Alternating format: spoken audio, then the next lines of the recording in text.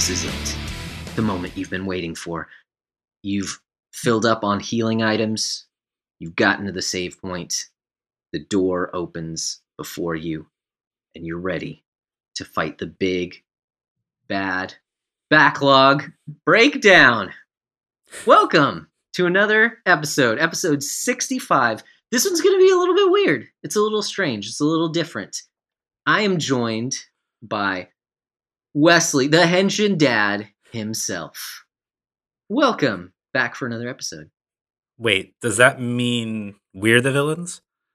Oh no. I mean, I guess. But don't worry, because this is going to be an epic, like 2.5 hour long fight, as it goes. And we're going to have some, Latin chanting in the background with some big orchestras going on. I don't know music, so it's like big chants, yes. big instruments, all that sort of thing. Hi, I am Wes, the Henshin Dad himself, as you've heard many, many times. Mm-hmm. And I am the first form of this final boss fight that you're going to fight. The one that's kind of unassuming, seems like it's just going to be like a normal boss fight, but then all of a sudden I'm going to morph into the true host of this podcast, who's already introduced himself, so I don't even know what I'm doing, honestly. But, hi! Hey!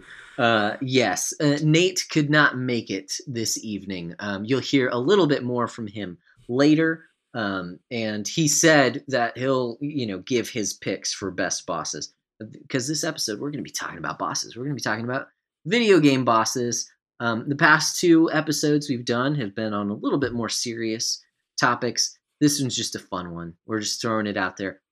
What are our favorite bosses? What are the worst bosses in video games? What even is a boss? I don't know. It's someone who... What? The real question is, which of these bosses can you date in romance? That's true. Dating. That's a list for another day, I think. Yes, exactly. And that would probably consist of a lot of like Persona strangeness. We were talking. Hey, that's a fun game series. Let's talk about that. Right, exactly. I don't know anything about it. No, especially considering, man, that hour-long bite size that you put out last week. Fan-flippin-tastic. Well, thank you. I don't definitely... know why I made it an hour long, honestly. I could probably have condensed that into a significantly shorter episode, but I don't know. Platinuming a game, I feel like that just deserves a little bit more like a weightier discussion, don't you think? Yeah. So I remember when Persona 5 was first released, the vanilla version, there was a joke. At the time, I was listening to a lot of Game Informer stuff. I've since kind of just stopped, especially after the big kind of shakeup that they had there. So I don't know what their coverage is like anymore. But there was a joke that was going around in Game Informer that no one has ever actually. This was like a month after it was released. No one has ever, because the review. That's what it was. The review was very late. It was not like day of kind of a thing. It was really late in the game. It was like a month after it was released. And the ongoing joke was that no one had ever actually finished Persona 5. That everyone just likes to talk about it. So like no reviewer had actually ever finished the game because the game doesn't have an end because it's so stinking long. So the fact that you platinumed the version that has more content in it is really impressive.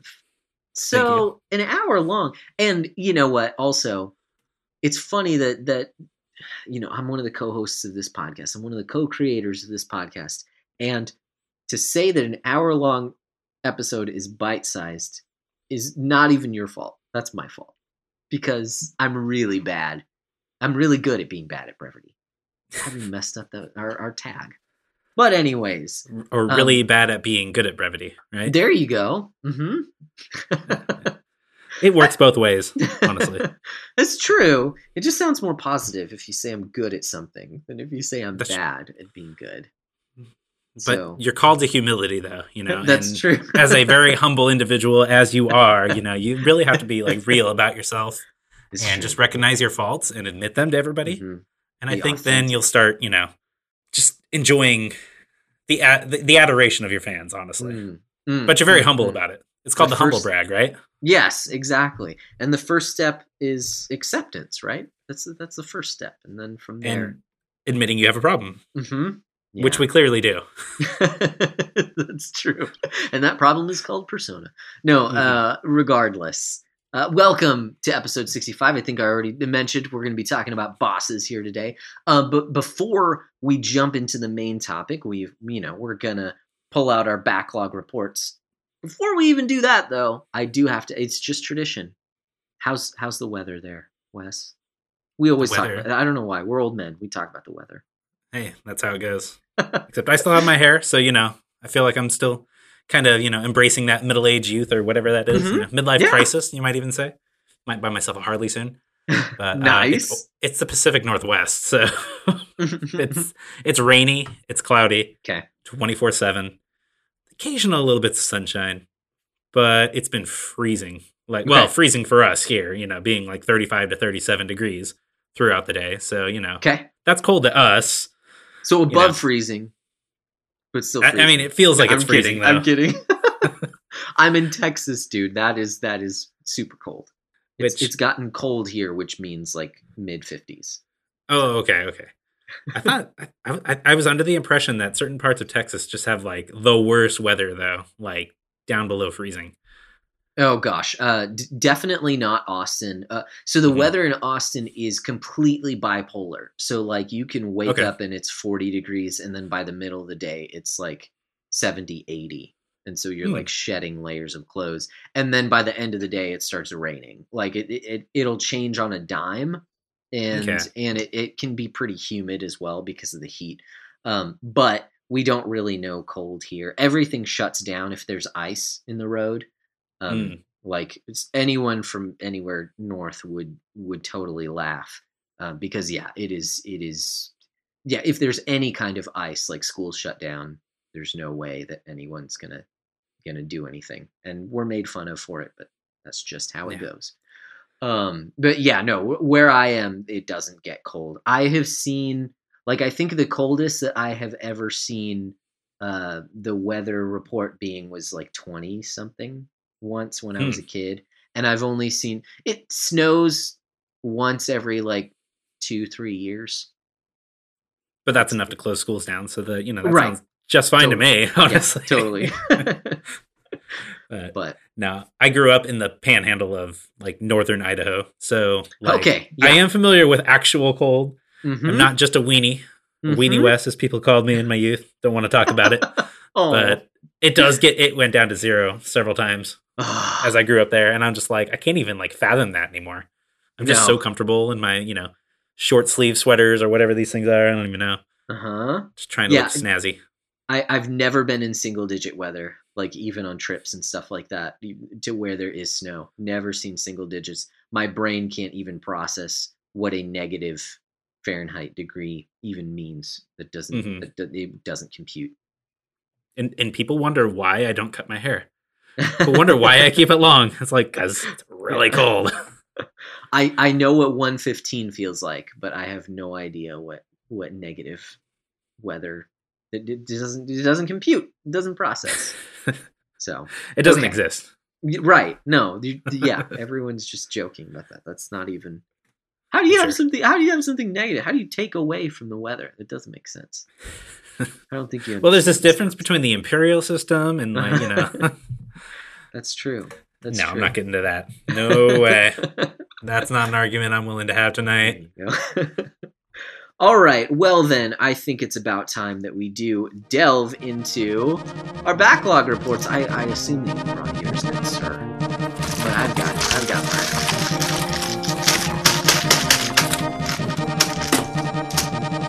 All right. That makes for excellent radio, I'm sure. It's my favorite part of the entire episode. So we all know that you've been playing some Persona. What is there anything else that you wanted to talk about, to report on, that you've been beating down from your backlog? Well, I'll go briefly into the Persona stuff. So I did get the Platinum Trophy for Persona 5 Royal, which hopefully you'll hear by the time that, the bite size that Josh keeps mentioning by the time this episode goes out. And that was something that made me feel like I just never want to play another JRPG again. So what do? I immediately go to Persona 4 Dancing on the PS4 since I haven't gotten the Platinum for that. And I was feeling very inspired by your post the other day. So I'm just like, okay, I'm just going to block out 4 hours here, and I'm just going to get the platinum on this as well. Boom, Nice. Got it. Check that off the list. And now I'm actually going to go and play some good games. So over this past weekend, because I am a sucker for sales, I picked up a couple different games that I'm, going to be delving into. I did pick up a copy of Hyrule Warriors Age of Calamity. Okay. Because obviously I feel like I owe it to myself to, get to know the full Breath of the Wild story and everything that happens and all that. And I was actually able to get it for like 20% off on Black Friday. So I was like, sweet. Hey. Brand new game for like $48. And I don't have to pay sales tax up here in Oregon. So it's actually $48. And then I did the rounds to the other gaming store, and I got Digimon Story Cyber Sleuth, the complete edition, which has both of those games, which I did get the first one finished on the Vita, forever ago. But I don't remember anything in it, so I need to play that again, as well as the follow-up to that, Hacker's Memory. Big Digimon fan, huge weeb. And I got a couple other weeb games here that I picked up in the last couple weeks, because I just like spending all of my money. Apparently. No, I got most of these on credit. So I picked up 13 Sentinels Aegis Rim, which is fantastic. Like, this might be like way better than most other JRPGs. Like, it's basically like a cross between certain aspects of Chrono Trigger, certain aspects of Xenogears, kind of wrapped up into that 1980s River City Ransom, 1980s Japan style. It is bonkers. And it's a Vanillaware game, I think. Mm-hmm. Vanillaware, somewhere on here, I'm sure. Yeah. Yes. And it came with an art book and all that. So obviously their games look beautiful. Just absolutely beautiful. And I dumped 2 hours into that without even thinking. Like, it was just so fun to go through like the introduction. And it even has even kind of feels a little bit like Octopath Traveler, where you're playing these different characters' roots and just kind of getting to know them and their interactions. And you kind of see the same story part, same story point from like different angles and everything. So that's just been really fascinating, honestly. And it's got like kaiju, tokusatsu type stuff in it as well. So it's just like this big mishmash of a bunch of, really stupid genres that I really like. And that's just how it is. And I also picked up Yakuza Like a Dragon. And that game is good, but I haven't put too much time into it, just basically because it just cannot run on my PS4. I don't even have a launch edition PS4. I have a PS4 Slim, but it is like chugging, and it is so slow. And even when I try to just back out to the main like PS4 menu area, it takes like a good 10 to 15 seconds to load up. And I'm just like, this isn't going to fly to me. So I'm a little bit disappointed. There was an update that was just, downloaded on my PS4 earlier today, so I'm hoping that kind of fixed some of that stuff. Okay. But my PS4 was like, it was loud. It was super hot, and I'm just like, I'm not putting too much time into this. I'm not breaking this thing just for Yakuza. Yeah. As good as Yakuza is. And then finally, the game that Josh has been waiting for this entire time, Kingdom Hearts Melody of Memory. Oh, yes. Also dropped a couple hours into that, and I'm basically to the point where I think, like, if you just want the Kingdom Hearts story, just play this game. Do all the music levels, because it just recaps like every single game up in the entire series, like with these little FMVs, and just kind of splices them together with narration. And it's giving me a lot of good nostalgia. Okay. And that may come up later in the podcast when we get into the main topic. So that's it for my backlog report in terms of gaming. And do we go into reading? I can't remember the format of your show. Anything you've been into, shows or books or whatever. Okay. One book, Ready Player 2. I finished that. Downloaded it on Audible. It was a pre-ordered audiobook, much to my chagrin and shame. And I listened to it all in one day and put out a little hot take on my own podcast. And let me tell you, if you know anything about Ernest Cline, this game, not this, it feels like a game. It feels like it's playing with me, honestly. I'm the game. But this book, let me tell you, just picture like the most insane thing that could have happened as a potential sequel to Ready Player 1. And Ready Player 2 does it. I would say they do fix some things about the original book that I thought were kind of annoying. The language has been toned down a little bit. You can tell that this is definitely like, okay, I got to have a good screenplay for a movie here, just in case Spielberg wants to, capitalize on this again and make a couple extra bucks. So, I gotta make it okay.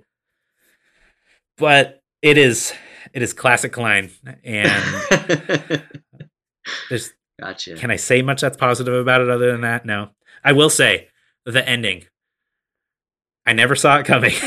And I'm not just saying that to make a reference to Persona 5. Persona 5, yeah. What they did with this ending. Just picture like the most insane ending that you could have for this, where the author directly relates the ending of this book to the ending of a really terrible movie in the book itself. It's like he's playing some 4D chess with us because this ending, like you could never have predicted it. You could not have predicted it. And it explains some things about the first book, and I hope you guys get to it soon. Oh man. But not in a good way. Yeah. Oh, jeez. Not in a good way.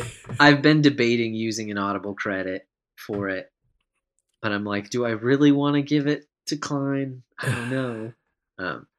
Well, he spends in the audiobook like a solid hour talking about Prince, the musician. Yeah. So if you like Prince, I'm sure that you'll get a lot out of this. I don't know anything about Prince, though, so I'm just like, this is literally like the most inane bit of writing. I respect him much more than I actually enjoy his music. Okay. That's just me. And I can't honestly think of a single song that I've ever heard by him, honestly. My musical tastes are obviously not that great. Anyway, so obviously I wouldn't hear of a good musician. But yeah, it's an interesting ending. And I don't even know where to go from that. Like, it totally erased everything else I had in my mind. So we're just ending on Ready Player 2, and it's a downer. Let me tell you. So I do have a question just based on that episode of Henshin Dead where you talked about it. So I know the movie that you referenced, or that he references about the ending. That's nowhere near the 1980s. Right? Is he not, like, is he out of, like, his 1980s phase? Because I know the first book, the movie, whatever, it was about, Halliday, and Halliday was just super into the 80s. Does this one, like make references outside of that? Like, does it use a plot? Is there some sort of plot contrivance where it's like, no, it's just pop culture in general now. It's not just 80s. I think that's what he was going for, like the pop culture stuff in general. Because I don't know if you've seen the movie. Have you seen Ready Player One, the movie? Yeah. I saw it once in theaters. And yeah. And I would say, honestly, the movie's probably better than book at this point. Because Spielberg can just kind of actually turn something like a turd into a golden turd, if you will. But you could tell that he was writing this, again, to be a screenplay for a movie. So he definitely went out of the 80s, because there's a lot. There are so many Lord of the Rings references, too. Okay. Gotcha. And Tolkien references. And I'm really waiting to see what an actual Tolkien fan thinks about what he talks about there. But also, he I mean, we could say he references The Matrix, he references the Lord of the Rings movies and the Hobbit movies and everything. Oh, so the movies even. And not only the movies, but he's also referencing the Silmarillion in many ways. Okay. So he's kind of going a lot of crazy stuff, but the Dungeons and Dragons references have been significantly toned down for some reason. Like, it's only mentioned a couple times. And I know I was mentioning that to Paul a little bit because, that was like the one thing that he wanted to see, and they kind of just completely took it out, which is a real bummer. But yes, and he also, so have you ever seen the anime Sword Art Online? I've seen like the first couple of episodes, and then I heard it goes nowhere, so I stopped it. Okay. No, you know what? I haven't. I'm thinking of Dot Hack Sign. No, I haven't seen Sword Art Online. That's a way better anime, actually. But Sword Art Online, like a similar idea, though, isn't it? It has a similar idea, and Sword Art Online comes up as a reference in this book several times. Okay. In a very odd way. And I'm just not really sure how to explain why he thought this was a good idea. Because I've never actually seen anybody say that they actually like Sword Art Online. Mm-hmm. I've never, I mean, I hear people say, okay, well, the first couple episodes are pretty good, but after that, it just kind of goes off the rails. And it's just like, why would anybody be putting that in like a positive way unless you have just really terrible taste in anime? Which, putting it, given that it's, Ernest Cline, I don't want to say he has terrible taste in anime, but he, Or if maybe you don't really know what you're talking about, and you just want to reference something popular with the kiddies. What a weird thing to reference. That was popular like 8 years ago. Right? Yeah, like yeah, right when exactly. Ready Player One came out. Too. So the only time I hear about Sword Art Online is when another terrible game comes out, and like right before it's released, people are like, "No, no, no, this will be the good one," and then it comes out. And it's like, "Oh no, it wasn't a good one." That's what you call Stockholm syndrome. I'm pretty sure. Yes. But I had something else to say, but I'm done. Once Ready Player 2 comes up, I'm done. I'm just signing off. Sorry. End of episode, everybody. Out of you. Yeah. Nice. Well, that's the importance of being earnest, Klein. I don't even know what I meant. I just was trying to reference something. That was a great pun. I can tell you're a dad. Yeah, there you go. 3 children later, here I am. All right, so with the Thanksgiving holidays, and the only reason I say it is multiple days, I have actually been playing a bunch of video games. So I'm going to pull up the old GG app here to take a look at it. So, I talked last episode about how I wanted to kind of clean up some of the games that I had been playing for the rest of the year, which is a little bit yeah and a little bit no. Because I have gone through. So I was playing Mario and Rabbids. Did I talk about? I can't remember if I talked about that briefly on the last episode. But I did finish it up. The last battle was super cool. I died a handful of times, so it took some strategy. But once you kind of figured out what was going to happen, it wasn't too difficult. There's a lot more content in that game in terms of challenges and other things that you can do. I enjoyed it, but I didn't really feel like going back to it because I already finished the main campaign. So it was a good time. I enjoyed it. But I did finish that one up.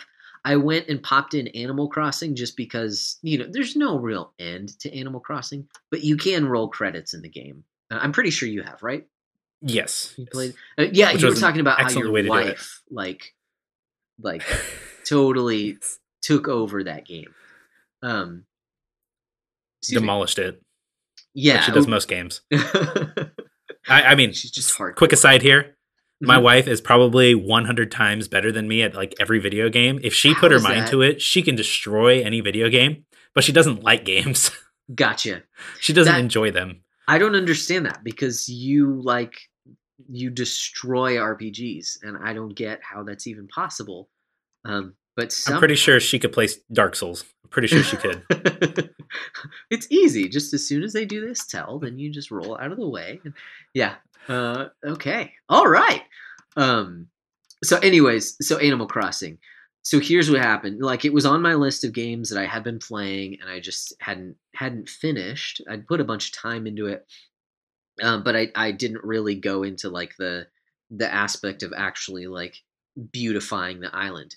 Well, I pop it in and I go and talk to I can't remember his name. Why can't I remember his name? But the Tanuki guy. Tom Nook? Yes, Tom Nook. There you go. Tom Nookie. So you go to him and he like basically tells you what to do to kind of make your island better. To do this final thing. Well, basically you invite KK Slider. Big spoiler here. You invite him to your town and then you get he plays a concert. You get credits. So I wanted to find out what I needed to do. And I talked to him and he's like, oh, funny thing. We got this letter in from this person who said they want to come by. And so you look at the letter and it's signed KS. And then everyone's freaking out like, oh, that's KK Slider. He's going to come. We're going to have So like basically all I had to do was talk to Tom Nook. And then the next day KK Slider would come. So I finished Animal Crossing, but I mean, technically, I guess I had already finished it because literally all I needed to do was talk to Tom Nook, and then the final little thing would have happened. So I did knock that out as beaten in the GG app. And what did you think of that beautiful concert that he put on? So I'm not ashamed. I had actually watched a bunch of. So my kids get a kick out of KK Slider. Like I've played some of the videos. I think it was from like the GameCube game of the concert that he put on in that one. And they love the way that he sings the little beep, bo, bo little thing. And ding, ding, ding, ding, ding, ding, ding, just the way his guitar sounds and the way that he sings. They think it's hilarious. So one time I went to pull it up and there was like a whole playlist on YouTube of all the different songs that he can play from the new one, from the one on Switch, from New Horizons. And so I'd actually seen all of them before, just so that my kids, because they just sit there and laugh at him. They think it's so funny. And then they start singing it too. And it's really funny. So I had already seen it. It's great. Like, it's great. I love it. But it didn't have the same impact because I had already seen it on YouTube. So that's what YouTube does to you guys. It desensitizes you, for sure. But KK Slider, I've got, I have an amiibo of KK Slider because I just think he's so cool, but my kids pop the head off of it, so he's a headless KK Slider. The morbid, final game that I've actually... No, sorry. No, it's not, because there are 2 games that I finished. Another game that I've beaten is another one that I like. One of the first games that I picked up for my Switch. I just never went back to it to really like kind of learn it more. Is Wild Guns Reloaded. So this was I think it was an arcade game first, and then there was a Super Nintendo. No. Maybe I'm thinking of a different one. Anyways, there was a Super Nintendo game, Wild Guns. Wild Guns Reloaded it's a gallery shooter, and this is a remake where it actually goes 16:9, which makes it more difficult because there's more enemies on screen. Although they add some more characters that make the game easier, or in my estimation, playable, because it gets really, really rough. But I kind of like that. I like that challenge because it kind of like teaches you how to play by throwing you into the deep end. And so I had a lot of fun. I did beat it. It's only a few levels. I mean, I think it was like 6 levels total. If I go back and play on harder difficulties, I can unlock other levels. I think there are 2 extra levels that I could play. So there's still more to do in the game. I played one of the characters that's like the easy mode character. And you have unlimited continues. You just don't get on a high score list, whatever. I don't really care if you use them. And I used a ton of continues. But it does start you off at the beginning of the level, so it's not like arcade, like, oh, just throw in another quarter and keep playing type thing. Like, no, especially that last level, it is rough. It's basically like a boss rush, and so I had to use a number of continues on that one. But anyways, it was a really fun game. What's that? Did you play as the dog? That's yes. Awesome. Yeah. So it's a dog. It's a little dachshund that runs around, and there is a little like hover drone basically, and the drone shoots while the dog runs around on the bottom of the screen. And so it's easy mode because no one else can fire and move at the same time. The dog can. Oh, okay. Because the dog is not actually shooting, the drone is shooting. And if the drone gets shot, then you can't shoot, and you're basically defenseless. You can just run around as the dog until the drone stops being stunned. So, yes. He's adorable. Yes, Bullet is his name. He's great. Even better. Yes, it's great. So that was a lot of fun. I just took an evening and beat that.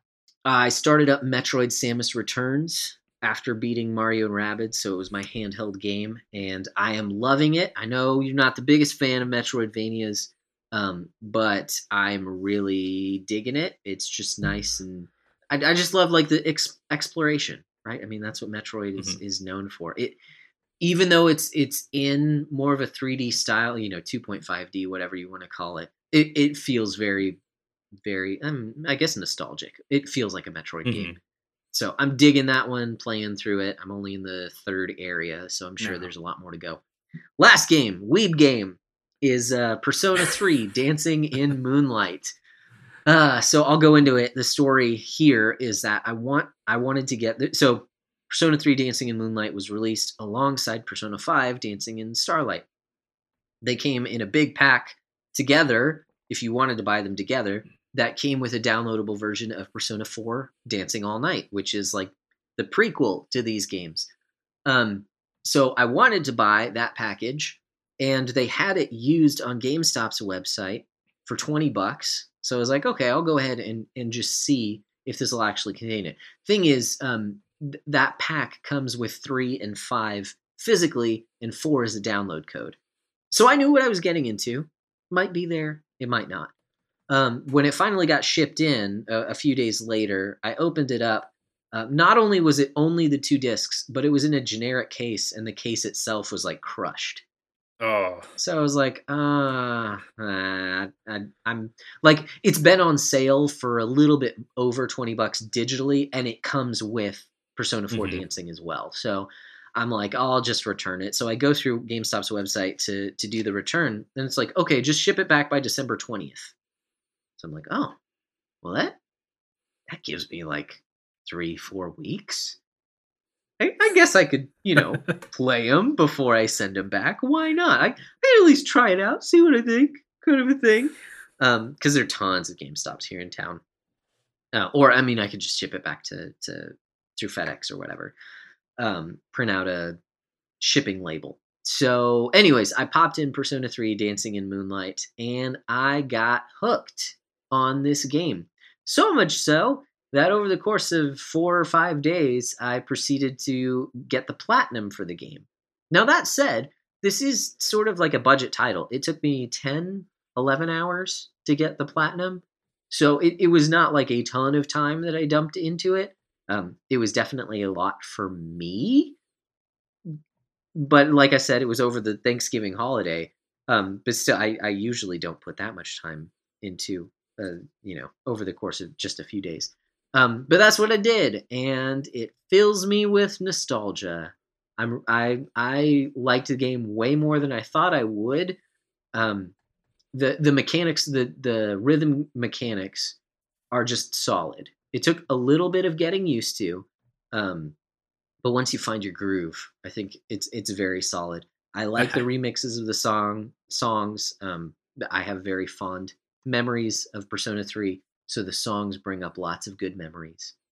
I still have my own issues with the story. Still think it doesn't make any sense. I still don't like the fact that these characters are dancing on a stage. It's still weird, but I really enjoyed the game for what it was. And I decided to platinum it. So far, I only have 2 platinums on my PlayStation account. I got both of them this year. One was for this game, and the other one was for those visual novel games. What are they called? The Virtue Zero Escape, right? Nonary games. No, yes, the Nonary games. There you go. So I am a very strange man that these 2 Weeby games are the ones that I've decided to platinum. Now, listeners, you have to understand, this is an entirely huge victory for me because I have been hyping Persona 3 Dancing up to Josh for months, so many months now, so many months. And his response was always like, I don't know, I don't think the characters would act like that. It just seems like a little bit of emotional whiplash and everything. And I'm like, no, trust me. Like the music, it's good. You're a music guy. You do music. That's your thing. That's what I know you for. You're a music guy. It's a music game. It's like peanut butter and jelly, peanut butter and chocolate. Same thing, right? Yeah. So like, and I have a good lore related reason as to why these characters are doing this. This actually fits into the canon. So, lest you don't think it does, there's a good reason for this. But I'm not going to get into it now. We got to save that conversation for another day. Yes, that will come. That will come, but today we won't necessarily be going into that. And I do still need to play 5 Dancing. I did decide after like blazing through it and getting the platinum, like I'll wait a little bit before 5. Now, like I said, I still need to give it back in a few weeks because I'm not planning on keeping this physical version just yet. But I will be playing that too, and then who knows? I'll talk about it more. I'll just say that. You'll never see it coming, ladies and gentlemen. You'll never see it coming. Exactly. The other thing that I've sort of gotten into, I can't think of any like movies that I've watched, but my wife and I have started watching the 2nd season of The Umbrella Academy. So that's been fun. I will say, I'm not sure. There's a very fine line between creating characters who have flaws and creating unlikable characters. And it kind of vacillates with the show as to whether or not the cast is in one camp or the other. Hmm. Because there are characters that I like, but they're also jerks a lot of the time. And then there are characters that I want to like that I'm like, oh, but you're kind of a sad sack. Like, you don't really make good decisions either, so maybe I don't like you very much. And then there are other characters that I'm just like, oh no, I hate you. Like you shouldn't. Every time, the three extremes, everybody. It's the worst. Right, exactly. I wish there was the extreme of I love you all the time and you're fantastic, but that extreme has not popped up yet. No. But it's a fun show, and it certainly like it understands the medium of television and like episodic content, so it leaves you wanting more at the end of every episode, and it's bonkers at times too, so it's fun. It's just fun to watch. There's just something like I'm not sure that it would give a what is that? Is that a word? No, wholehearted recommendation. Yeah, I don't know. I'm like hearty, like yeah. Anyways, like a stew. This is wholehearty. I don't know what that means. Yeah, I was just disappointed to find out that this wasn't like some kind of like tie-in TV show to like the Resident Evil franchise, because I was like, that sounds awesome. Umbrella Academy? Oh no, it's not that. Okay. No, it's based on a comic book. So there are these kids that are superhero. They were orphans. They were adopted by this mysterious, mustachioed goatee man who was like super hard on them through all of their childhood. But then they became like this like superhero band. But it ended up getting disbanded, and like they're all like basically dealing with the trauma that they had as kids, and like people not liking them anymore. And then and also just throw in a big chunk of post-apocalyptic or like leading up to the apocalypse, and then post-apocalyptic, and then time travel weirdness of like trying to save the world before it all gets nuked. And yeah, it gets bonkers. But so pre-apocalyptic. Yes. Because of the time travel stuff, it's like they know that the world is going to end, and they're trying to prevent it. But in preventing it, they might be causing it too. So, so that's like the fourth eschatological view right there. Right. Exactly. Yes. Exactly. Time travel. There you go. Tribulation. Post. I don't know. Post millennial. Mid time travel. Yes. Yeah. There you go. I just remembered the other show. I just remembered the other show that I wanted to mention. Okay. Yes. So, but Klein totally like booted this out of my head. But I just today actually started watching something that's been on my back burner for a bit, and that is the Ultra Q TV show. Now, I don't know if you know anything about Ultra Q. It does take place, it's like the prototype show towards Ultraman. And it was right before.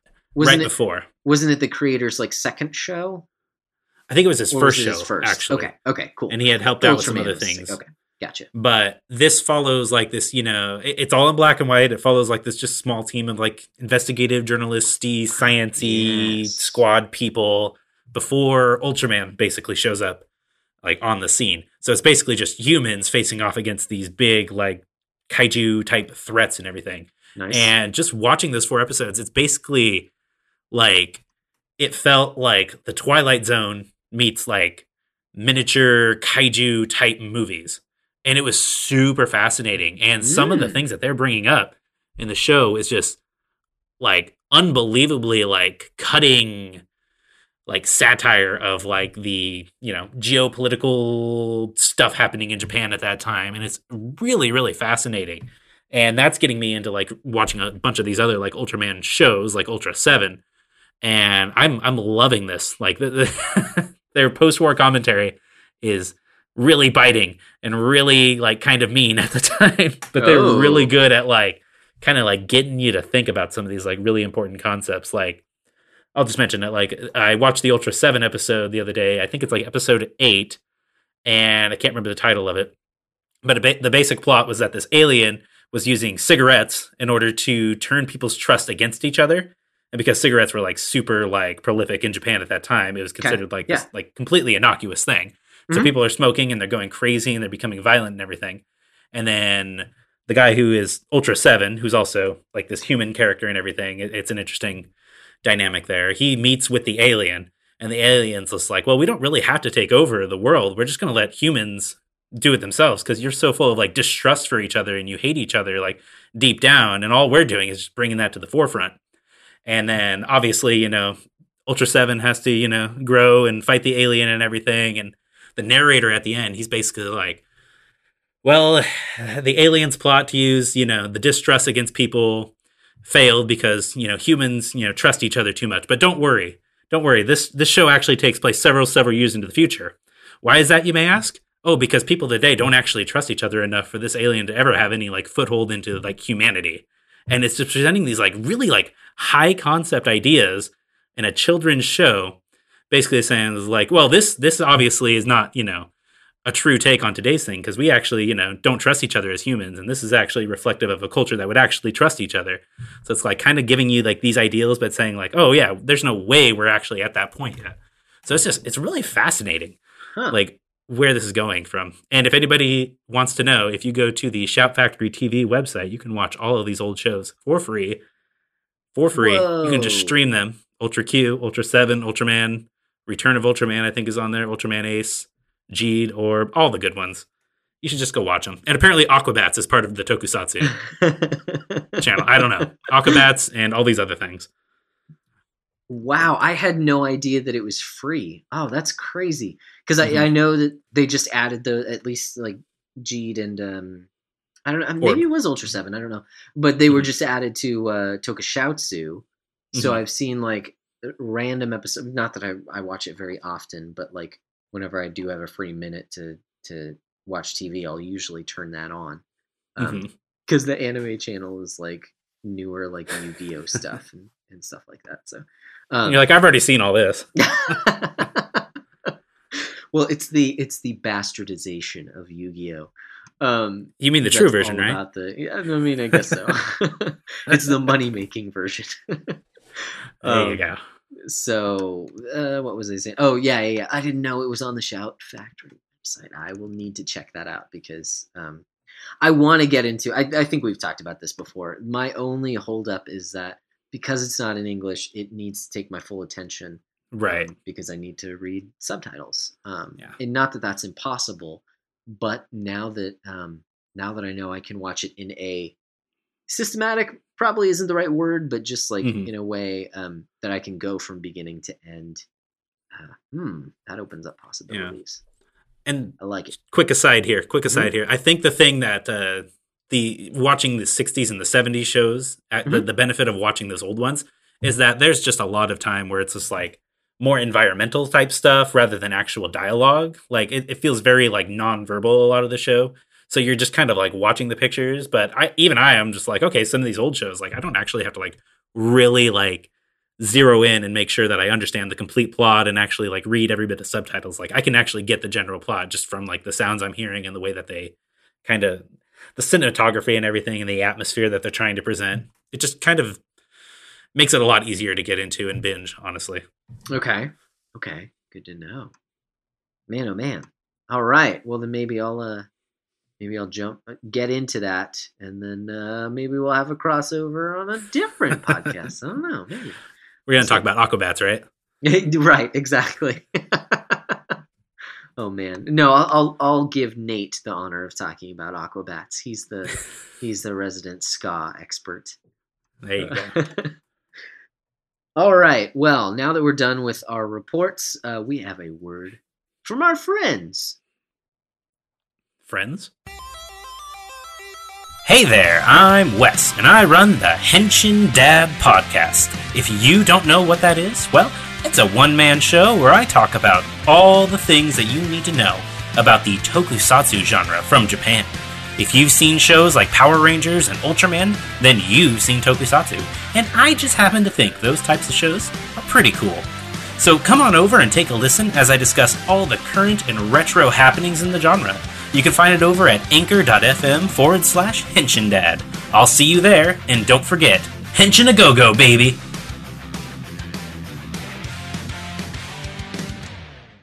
All right. So after that wonderful word from our friends, whom I'm sure you haven't heard in a long time, Obviously, we're going to go ahead and jump in talking about the best bosses of all time, or at least in our recent memory, our estimation.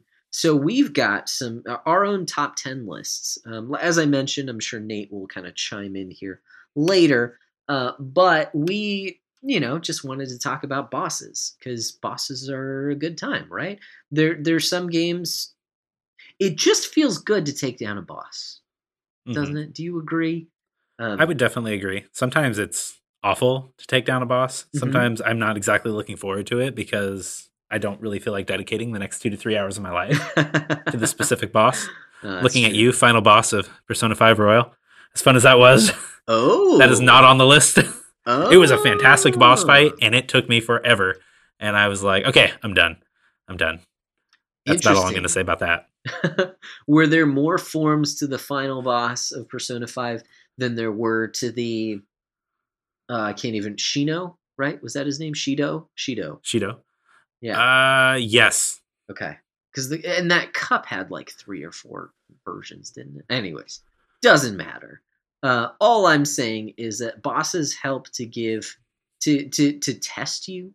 I would say like the best versions of bosses test what you have learned up to that point, and then in addition, it just feels great to finally like overcome a challenge like that, where you've run the gauntlet to get up to them, and then finally there's this thing that comes up, and we'll talk about it more as it would kind of jump into, because in our little bit of discussion beforehand, yes, there are a lot of final bosses on our lists, but they're not all final bosses. There are some bosses that come mid game, or in my case, I've got one that's even sort of early on in the game, where they challenge you, and there are reasons there. So let's go ahead and just jump in. We'll do some best bosses, and then just for fun, we'll throw out some worst bosses as well.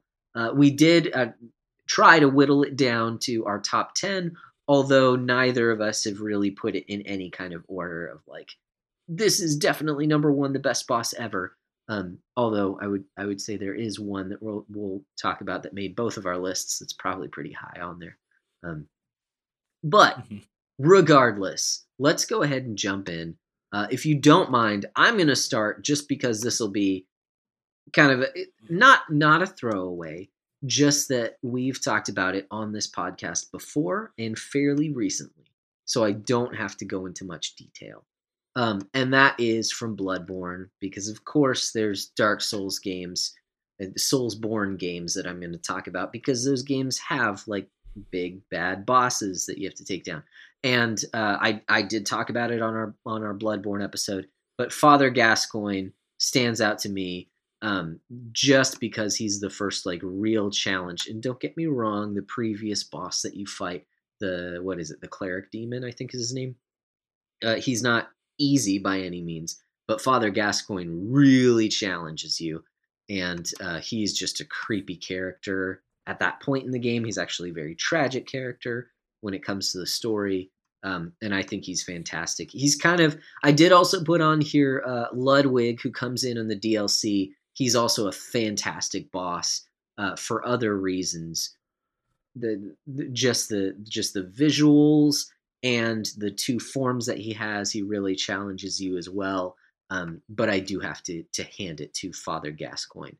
Now, Wes, I know you started Bloodborne. Did you ever face Father Gascoigne? I was about to say the worst boss battle in that game is obviously the villagers that are like right outside like the first room that you go to, because they have kicked my butt every single time I've even tried that game. Gotcha. And no amount of running can escape from them. These villagers are obviously OP. Gotcha. Did you ever see the one dude that's in like huge armor? He's like a big round guy with a huge axe. I remember an axe, and I remember a big armored guy. Okay. And obviously, I stayed far away from them, too. I'm pretty sure they're right at the beginning of the game, aren't they? Yes. Okay. Yeah, he's like next to a big gate if you like turn and like break down some stuff. I think I killed one of them. Nice. That was probably like the biggest accomplishment I've ever done in gaming, and I figured like that's when I need to put the game down. Yeah, that makes sense because he can hit you for like half your health. He's pretty intense. I've died to him a number of times. He's one of the types of enemies that's like, oh, he shouldn't be too hard, and then you underestimate him and he kicks your butt. And then you have to go back, and then you're nervous because you want to get your souls or blood echoes or whatever. Sometimes you do, and sometimes you lose them because you're dumb. That's me, because I'm dumb. Okay, so that's my that's one of mine. What do you have for us, Wes? What are some of your favorite bosses? Well, starting off, I'll start off with one of my more throwaway bosses, and that's from a little game. People might not expect this from me, but from a little game called Portal 2. Now, have you ever played Portal 2? I haven't played the second one. I've played the first one. So I know GLaDOS. I know how weird and creepy she is. Mm-hmm. Well, the main boss of Portal 2, and I might have to spoil just a slight bit. That's fine. Actually, not GLaDOS. Okay. GLaDOS eventually becomes a potato. Just, throwing some no context spoilers there. Nice. A little bit. There's a potato involved here. But a potato. And the final boss is actually a robot. I'm just going to spoil it because it's been out so many years. Come on, people. You should have played Portal 2 when it was like popular. But the final boss is actually a like robot character named Wheatley. Now, I don't know if you're familiar with British comedians at all, but Wheatley is actually voiced by Stephen Merchant. Stephen Merchant, he's got this very like specific style of comedy. He's a comedian. Mm-hmm. And the way he voices character throughout the entire game, he's like this ever-present voice just looming around you, and his sense of comedy is just so good, like his deadpan humor and everything, and he eventually becomes the final boss that you have to fight against. So he's like joking the entire time that you're fighting him, and it really sets off this really interesting like dissonance between like how serious GLaDOS was in the first game and how like not serious this character is, but he becomes serious when he gains all these crazy like GLaDOS like powers. And eventually like the only way that you can beat him is when well, I'm not going to spoil it, but you send him somewhere, and it's very cathartic when you send him somewhere. Okay. And I haven't really thought about Portal 2 a lot in the last couple of years, but I really want to go back and play it just because it was such a fantastic game, like mechanically, and they test you on all of the different powers of the portal gun that you have, as well as all the different gels and everything that you need to use in order to accomplish certain tasks. So just mechanically, it just felt like such a win. Like you really have to try hard, and it's like not as mechanical as Bloodborne, I'm sure, but for babies like me, we got to whet our appetites with just simple first person shooters. So I'm gonna say that's one of my favorite ones, honestly, and I'd go back and play that in a second. Nice. Yeah, I mean, like I said, I haven't played Portal 2, but even the first Portal, it definitely like bends your brain in a different way. And I've heard 2 is even better than the first one. It's funny. The thing is, I binged the first Portal because it's only a few hours long, like 3 it's really not long at all. And after beating it, I looked at Portal 2, and it was like, I think How Long to Beat had it at like 11 or 12 hours. And so it was like, I'm not really feeling a longer version of this because I just played this and I just hadn't gone back to it. I'm pretty sure I own it. I might not, but it's like constantly on sale. So if I wanted to play it, I could. But yeah, it's definitely on my list of games that I need to play because I did really enjoy Portal. I just haven't done Portal 2. Stephen Merchant, I know of him. I just can't think of anything like that. I would not be able to identify his voice.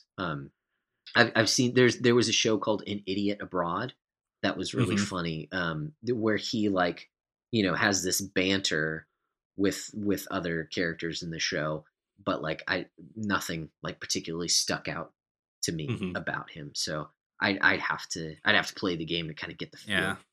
But the only film credit I know him from is from bizarre, Gnomeo and Juliet. And if you never watched Gnomeo and Juliet, it's actually hilarious. And he is one of the gnomes there. And I was like, wow, this is actually genuinely funny. Like I haven't seen any of the sequels, but Gnomeo and Juliet, if you like your Shakespeare knockoffs, it's actually pretty funny. And he's one of the gnomes there, and it's the same voice. He does the same voice for all his characters, and it works every time because it's just so like, boom. deadpan. Okay, nice. When you said Romeo and Juliet, I'm pretty sure I've seen that on Redbox because they always have those weird, yes. Super low quality knockoffs. But it sounds like this is much better than that. So, yeah, I'll have to check it out. Tell my kids about movie. It. They'll definitely enjoy that. Okay, so these aren't really numbered. So this one would be kind of lower on the list, and the reason is because I don't know if it's nostalgia or if it's one of those things that's like you had to be there. But this dude makes my list because it made just narratively this early on in video games. This is Garland and or Chaos from the original Final Fantasy on NES. Oh, so okay. I grew up playing this game. Like we had the cartridge, we didn't have the map, but we had like the 40-page manual for the game. And if you haven't played the first Final Fantasy, it feels epic when you're 9 years old, when you're 12 years old, because it felt really long. You go on this huge quest. Again, what feels like I think it's like a 15-20 hour game now. I could be totally wrong. I don't know. I haven't played it in so long. But anyways, the game starts out. It kind of makes dig at Dragon Quest by you save the princess. That's the first thing that you do in the first hour of the game. You take down this knight who's gone rogue. His name is Garland. You take him down. You get the princess back, and then your real adventure begins. Long story short, at the end of the game, there's these weird time travel shenanigans that are going on, and this character, Chaos, has been creating this time loop, and so you have to beat him. Well, it comes out that Chaos is actually Garland. After you defeated Garland, I can't remember exactly, but he basically sells his soul to the devil or something like that and becomes Chaos and creates it. He learns how to time travel, and then he creates this time loop so that he can become more powerful. And just the way that it went from it took it back all the way from the beginning of the game, and now that character that you had beaten has become this huge menace who's about to destroy the world. I just thought that was super cool. He also looks awesome for original NES 8-bit graphics. If you look at Chaos, I mean, even Garland looks pretty cool, but Chaos looks really cool too. So it might just be nostalgia, but I think he's super cool. The real question is, did he knock you all down? No, what? Oh. Well, that was a wasted joke. That's the first thing he says. He's like, "I, Garland, will knock you all down." That's right. Oh man, sorry, it's been flat so on long. my face there.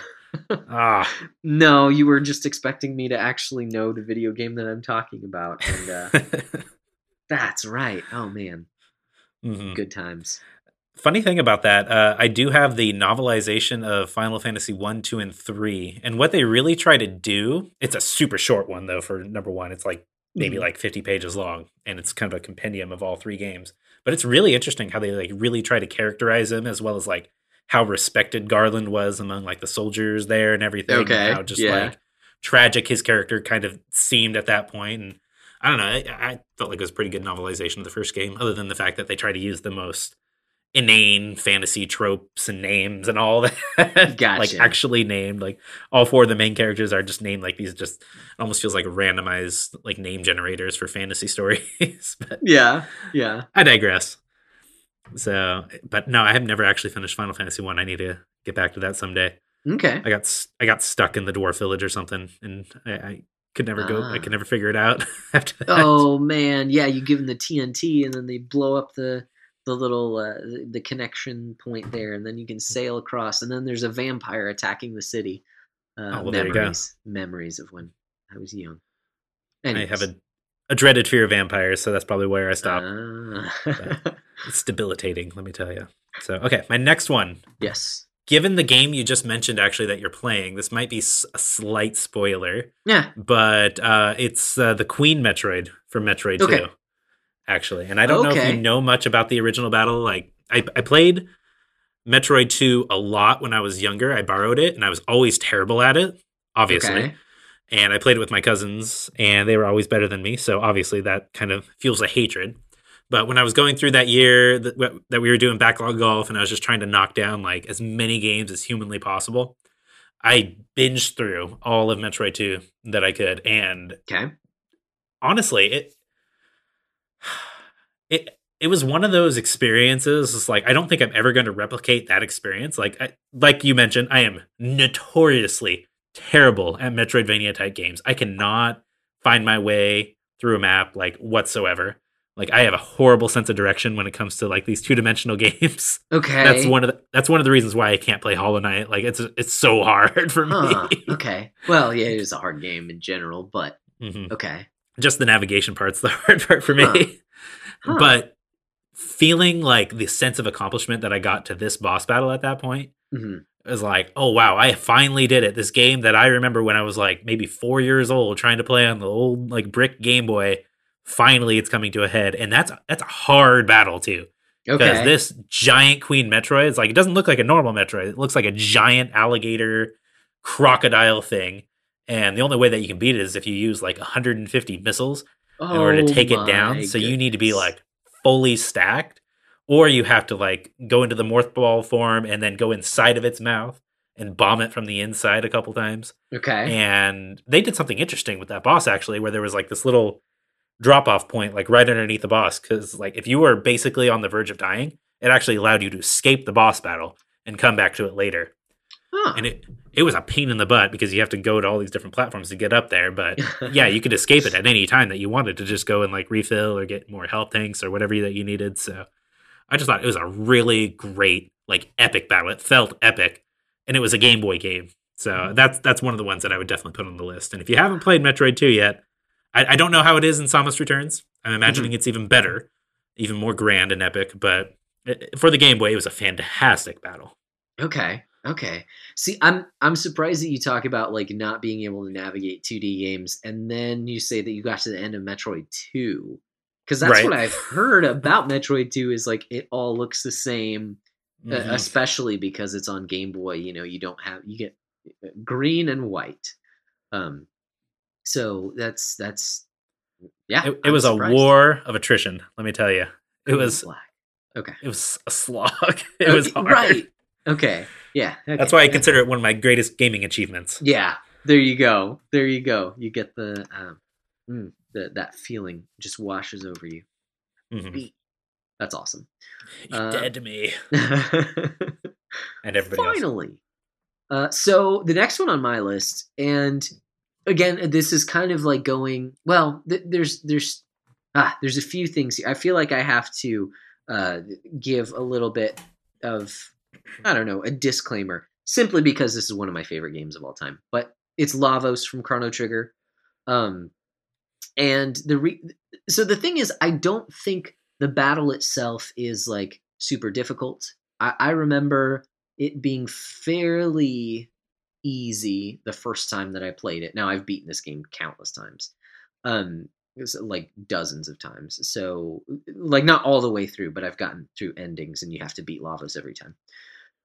So it's not that it's like the greatest accomplishment, but the fact that the whole game kind of leads up to you see this creature destroying the world multiple times.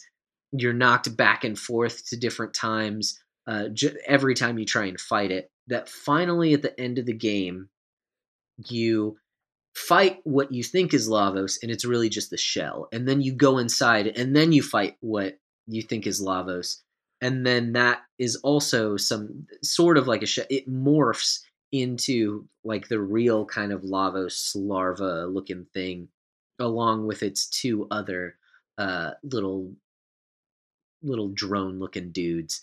And so just everything that had built up to getting to him and then finally fighting him and having these multiple forms, and that last form, it does do the whole like, oh, this drone, you can only do physical damage, and this drone can only take magic damage, and this drone heals the main Lavos, so you have to kind of like, you have to juggle it. Again, not that it's like the hardest thing in the world, because I have other bosses on here that are super hard, and Lavos is not one of them. And maybe it's just because I love this game so much. But finally taking him down and like having everything that had come up in the game up to that point, and being able to destroy him was super cool. So Lavos from Chrono Trigger, final boss, makes my list. Now, I really considered putting him on the list, and I would definitely agree. Like, he was, as bosses go, fairly easy. Like, I beat him my first time. Like, the first time I played it on the DS, that was, it was not a hard battle, especially compared to some of the other battles in that game. But I think what really, like, sets him apart is that he's just such this, like, grand villain. Like, everything is building up to this character. He is almost, like, mythological in the sense, because you're going between, time period and time period, and you're always hearing about him as he's like this ever-present evil that's influencing all the time. He's destroyed the world. He actually accomplished it in, different time periods and everything. So, like, finally coming face to face with him and actually just, giving him the smackdown and everything is like, look what I did. I just conquered this fantastic evil that's been ravaging all humanity throughout the entire timeline of human events and everything. I feel like it really just puts like an appropriate, like, grand stature for him. So even though he's, fairly easy, like, it's a good boss. Yes. Oh man. Yes. I'm glad. Okay. So it's not just nostalgia talking. It does actually feel that way. It's not just 12-year-old Josh. But that's also why I don't like what they did in, like, Chrono Cross and how the characters from Chrono Trigger just kind of die off willy-nilly. Anyways, but I digress. That's not what we're talking about. Spoilers. Today. Yeah. I don't know. I've never played Chrono Cross, so. I had never gotten to that point either, but I've had the game spoiled because it is all kinds of ridiculousness. That story is whack. Anyways, who you got next? My next one, I actually had to look up the name because I honestly couldn't remember the name. And this could be a big, like, nostalgia thing for me as well, because I don't think I beat this. I beat this game when it first came out, so it was something else at that point. And that would be the final boss of The World Ends With You. I guess the name is like Draco Conchus. And I don't know if you've played The World Ends With You. Yes. You have? Okay. Yep. So if you remember, he's like this big, like, giant dragon type character who's taken up both screens and everything. And my memories are a little hazy because I haven't played it in a little while. But I remember that guy just being, like, absolutely, like, impossible for like so long. Yes. And it took me maybe like a week to get through the actual game itself, but it took me like weeks afterwards in order to, like, really start honing my skills and actually, like, getting better at the game. And playing that stupid pin game that you have to play throughout time to time.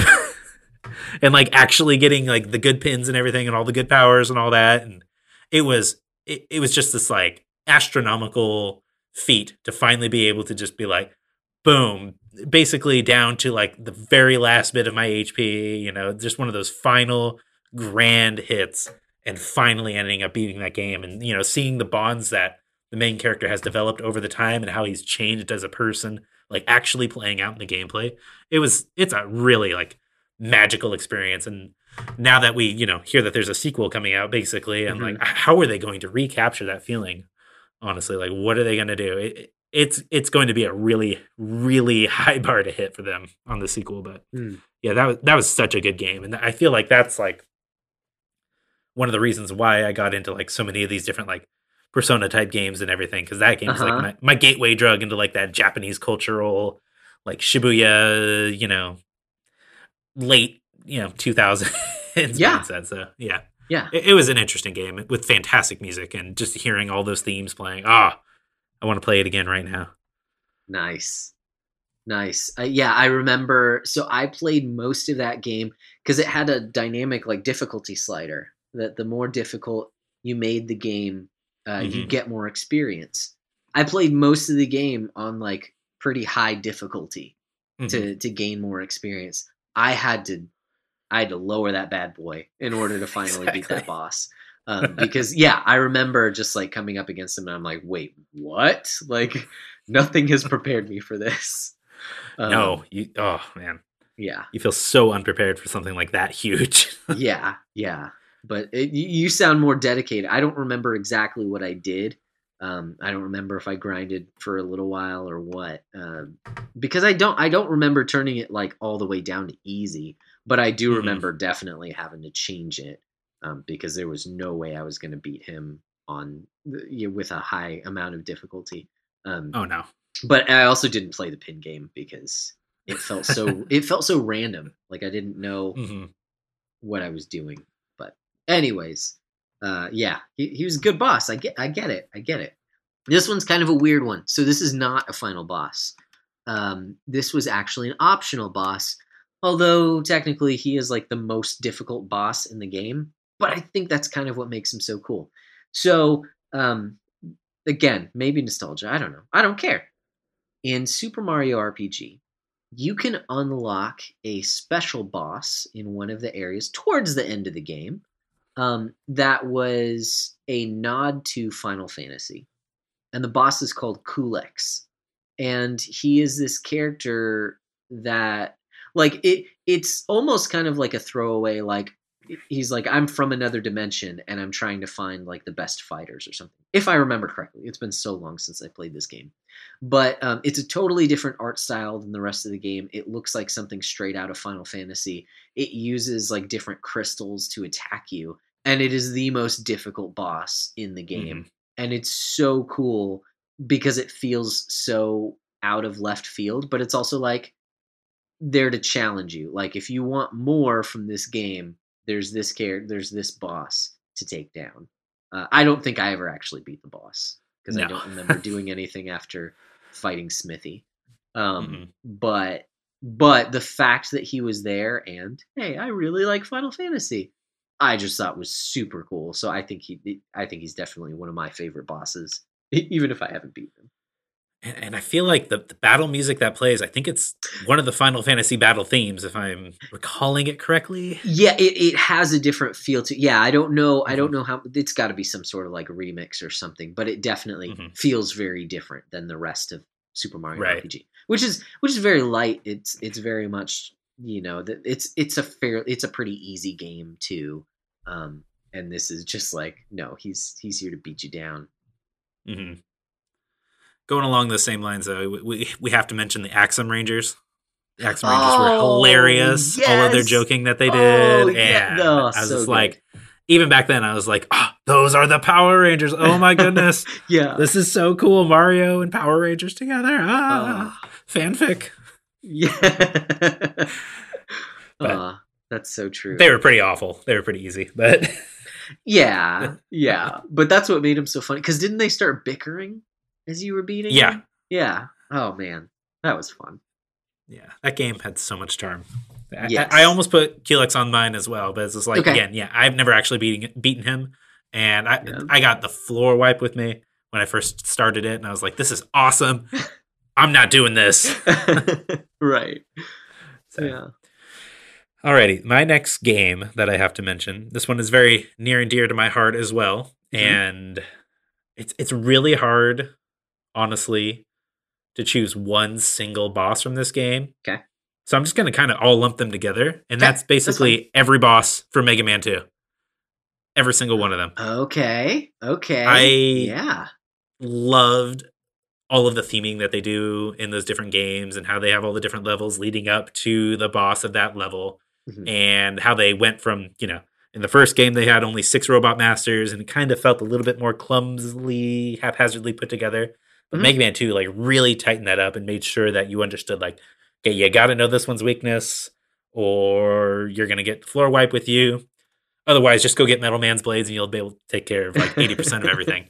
But how that all leads up to, there's this one part where I have no idea, when I was maybe 4 or 5 years old, I have no idea how I got to this boss, but I remember playing the dragon with the disappearing blocks over and over and over again. Yeah. And I'm just thinking to myself, was I some kind of prodigy when I was 4 years old to be able to get to that part? I don't remember putting in passwords. So I must have just been freaking awesome at Mega Man 2 to be able to get to that point. And then finally, years later, when I was actually earning my way up to fighting Dr. Wily and trying to figure out all the different weaknesses on him, and when he turns into an alien randomly and he's flying around and everything, and the only thing that can actually hurt him is the stupid bubble power. Yeah. The stupid bubble power is the only thing that can take him down. And it's like just learning that, understanding like the weaknesses of these different characters. I love that so much. Like mechanically, it's really solid. And I guess for me, like final boss fights, it's all about the mechanics and everything. Can you really like put to use everything that you've learned? And does this actually hold up with the rest of the game? So I don't know. Everything in Mega Man 2 is great. The dragon is super memorable. It probably gave me nightmares as a kid. He is rough, dude. Yeah. He is. It's so hard. And the Yellow Devil, I think, makes an appearance in that game as well. And they're all very memorable. So Mega Man 2, everyone. Nice. Every single person. That's a good one. I don't have any Mega Man bosses on my list. And it was simply because it's like, often Mega Man bosses are easy after you know how to beat them. And so it's hard for like one to stick out in my mind, but that totally makes sense. Oh man. And even just you talking about like Wily becoming an alien, I remember that like blowing my mind of like, oh, he's an alien. That makes so much sense. And then like the lights turn on and it's just Dr. Wily. Like it's just a hologram. Yeah, exactly. Which was so funny because it's like I had just freaked out about it, but yeah. I would be absolutely remiss though if I did not mention the fan song that came out in Japan and basically took Japan by storm, and that is the "I Can't Defeat Airman" song. I don't know if you've ever listened to that song. It is fantastic. It's called in Japanese it's Airman ga Taosanai, and that entire like boss thing, like with Airman and Woodman and how those powers coalesce and everything. Pretty sure those are Mega Man 2, right? I could be wrong. Pretty sure those are Mega Man 2. I think so. Pretty sure about them. Okay, yeah. There's this Japanese fan song that was made. It's like this indie band. They put it together. It's super awesome music video, and that's basically what launched their careers to becoming like super, awesome, good like musicians, indie musicians, I guess. I don't know. But if you have the chance, go and watch the original music video for "I Can't Defeat Airman," and I promise that song will get stuck in your head because it's that good. It's so good. I'll have to check it out. That sounds awesome. Dang. And it spawned a lot of spin-offs. So many spin-offs. Even Dragon Ball related ones where an actual Dragon Ball voice actor sang the song in character. What? Yeah. I'll have to share that with you later. Dang, yeah. Mega Man 2. That's awesome. That's awesome. Well, I've done a lot of nostalgia so far. So this is one that, I mean, it's been a while since I've played it, maybe like 4 years or so. But this boss always stuck out to me. Again, not a final boss, but one. This is from Resident Evil 4. So Resident Evil 4 starts out, it eventually becomes kind of an action game, but it starts out really creepy. And there is one area where a lot of the enemies that you're fighting are carrying chainsaws. And the thing with these enemies is that they can one-hit kill you if they get close, and you literally see them like chainsawing. What's his name? Oh my goodness, why can't I think of his name? Leon. There you go. I was like, Lance? It's not Lance. What is it? Leon. Lance, the main character of Resident Evil 4. And they'll like straight up chainsaw Leon's head off. Mm-hmm. And that was so jarring and freaky the first time that I played it. So after you get through that area, it basically opens up to this arena where you fight two. They're called. I think they're just called the Chainsaw Sisters. And you fight two of them at the same time. So like while you're shooting one and keeping your distance from one of them, another one can sneak up behind you and chainsaw your head off. So the entire battle, you're like on your toes. And for me, like just freaked out, like super paranoid that another one is going to come around and sneak up on you. And man, I just thought that is one of my favorite bosses. Certainly, probably my favorite. That game has a lot of ridiculous bosses, but that one like freaked me out probably the most out of all of them in the game. And so that one, yeah, Chainsaw Sisters are one of my favorite bosses of all time. Chainsaw Sisters sounds like a great name for like a metal band. It does, doesn't it? The thing about Resident Evil 4 is that I bought the Wii version when I got to college. And I thought I was being like super edgy, super cool. It's like, oh yeah, I got Resident Evil 4. Look at this. It's all bloody and da da da da. There's the IGN logo on the Wii cover. It's great. Look that up if you don't know what that is. That's hilarious. I think I know what that is. I thought that was with Okami. Or maybe it was Okami. I don't know. It was a Capcom game. Okay, yeah. Whatever it is. But I remember bringing it back to my dorm room, and I was like super excited to play. And then I'm like 10 minutes into the game, and I get chainsawed. And I'm just like, nah, bro. This game's not for me. Nope. Nice. I put it away. Never played it again. I have it sitting on my PS4 sometime when I'm brave enough, but I don't think that day will ever come. Yeah, well, a quick Google search, Wikipedia shows that they're actually called the Bella sisters, from when you get the little bottle cap that you can get of them. So, my bad. That doesn't quite sound. It doesn't sound quite as metal. No, Chainsaw Sisters all the way. There you go. Awesome. Right. My next one, I'm actually going to combine two because they're from the same series. Cool. And I'm going to be throwing Micah a bone here because I also quite enjoy this series, and that would be the Psycho Mantis fight from Metal Gear Solid 1 and the final boss of Metal Gear Solid 3. So Psycho Mantis, obviously, it might be even on your list. I don't know if you've played Metal Gear Solid 1. Yes. You have? Yes, okay. So obviously both in the PlayStation version and the GameCube remake and everything, they got these really cool like fourth wall breaking moments where it's like he reads all the data on your memory card for specific types of games and basically kind of like mind reading you. And you have to like put the controller in a different port, and they really try to psych you out with some of the visual effects and everything. It's like when you can make a boss like so memorable, and he's basically just like this kind of honestly, really and truly, like from the game, he's a pretty early on boss, and he's really like not as memorable as some of the other ones necessarily in terms of like the actual combat. Right. But like he's still a meme to this day. Everybody refers to Psycho Mantis fight as being like one of the best things ever. And I was like, oh yeah, obviously. So he has to be on this list simply for posterity. But the one that I really wanted to touch on, unless you want to talk about Psycho Mantis first before I go to the next one. Oh, no, I was just, I actually cut him from my list because I had too many. And that's simply because of my experience of him. I completely agree that he ought to be in a best boss list ever. I had already known what he does. It had been spoiled to me before I played Metal Gear Solid. So it didn't hit me quite as hard. It was still cool, but it didn't freak me out. It was cool. It was like, oh, that's just such a cool thing. So I didn't experience it the way that it ought to be experienced.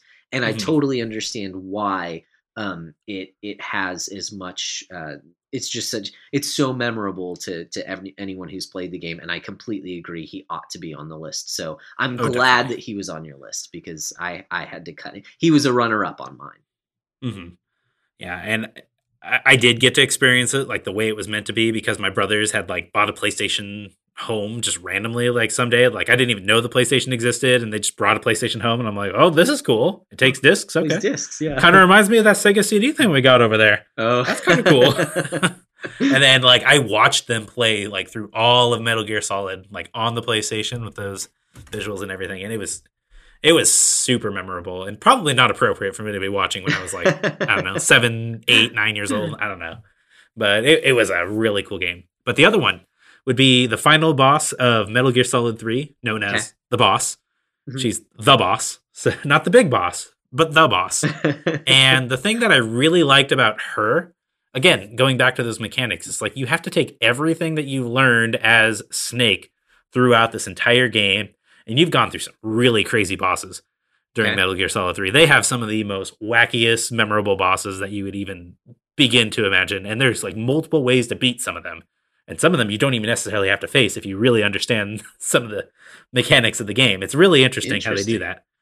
But like when you finally like are up to her, and you're basically just going like on a one-on-one brawl just between you and her. It's not like this necessarily like this big, giant robot fighting, the different Metal Gears and anything. It's like that's the final boss to me, at least in my mind. And it's just like one-on-one brawl between her and the different ideals that they had. And, it's slight spoilers, but, like her betrayal to those ideas and him fighting back against that, but also knowing that Metal Gear Solid plot doesn't make any sense necessarily at all. But like the betrayal that he feels, the trust that he had in this character and everything, and you're really seeing like this clash of ideals, which like going back to Persona 5 Royal, like they do something very similar at the end of that. And this is like, I'm just a sucker for this is like one-on-one, just use your fists, man to man, or man to woman, I guess, because the boss is a woman. But it's like, just one-on-one type of fight. Like that's the kind of thing that gets me. I don't know why, but that's the kind of thing, a big old Rocky type fight. Yes. Yeah. There you go. That's cool. That's awesome. I have not yet played actually any of the Metal Gear Solid games outside of the first one. But I have heard that 3 is great. So, and actually, as I perused kind of other people's lists throughout the internet, she did show up. I didn't know it was a she. I just saw the boss. So there you go. Yeah, she's a very tragic character too. It's great how they weave the storyline around her. Nice. Metal Gear Solid 2 is also good. I will say that game is underrated. Yeah, I need to play them. They're on my games of shame. Maybe next year. We'll see. Some year. Right. It will happen eventually. I own it. I've owned it for a while. Okay, so since you were throwing a bone to Micah, I'm going to throw a bone to Nate and bring up Shadow of the Colossus. So, I mean, obviously, it's a game about boss battles.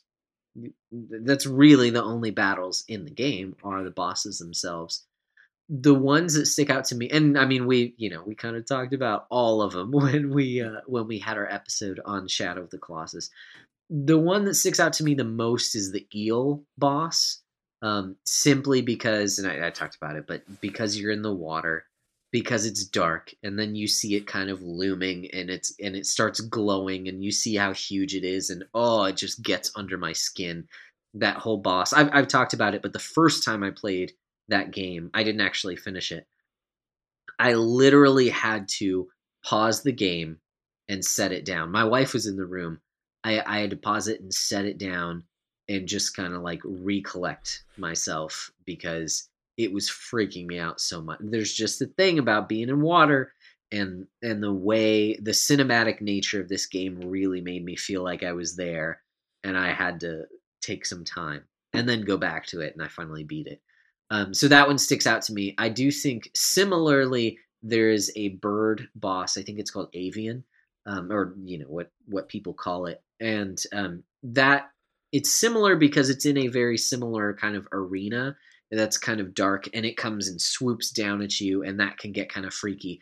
But if you time it just right, you can grab on, and then there's this cool element where you're holding on for dear life when it starts dive bombing and going really fast, and then it slows down and you can run across and start stabbing it, and then it speeds up again and you have to hold on really tight, and it just feels really cool.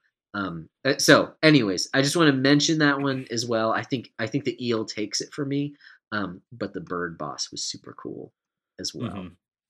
Yeah, I can definitely say that some of the boss battles in that game are really great and really memorable. Yeah. I have my own opinions on this, though, that I will mention later. Gotcha. Yeah. I will say I saw on a lot of lists that the very last boss of this game was on a lot of best of lists, and don't exactly agree. Clearly, because I think the eel and the bird are better. So we'll talk about this later. That's all I'll say. What else you got? All right. So I am actually going to mention a Zelda game now. And that is from the clear and the obvious best Zelda game that's ever been made. And that is Link's Awakening for the Game Boy. Ah, okay. Obviously. Okay. The best Zelda game that they've ever made. Amazing. And I'm going to mention the final boss of that game because what I really enjoyed about that boss, it's called Nightmare. And, given the themes of the game and all that with the windfish and the dreams and all that, everybody knows how this game ends. It was a dream the whole time, Yep. Very Alice in Wonderland-y. But what they really did with that boss, I think, is not only did they have this boss morph into actual bosses from that specific game, but it morphed into bosses from other Zelda games, specifically Link to the Past. And I guess timeline-wise, this game is supposed to take place directly after Link to the Past.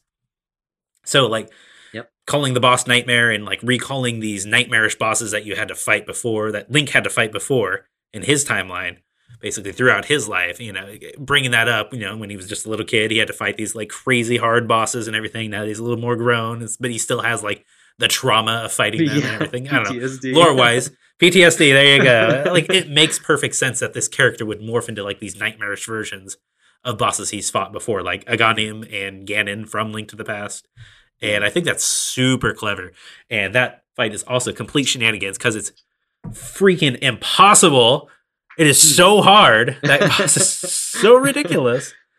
But because of the theming around it, I can forgive it for being a little bit insane. Yeah. Oh, but I remember going to revisit that like a couple years ago, and I was like, how did I ever beat this as a kid? I don't know.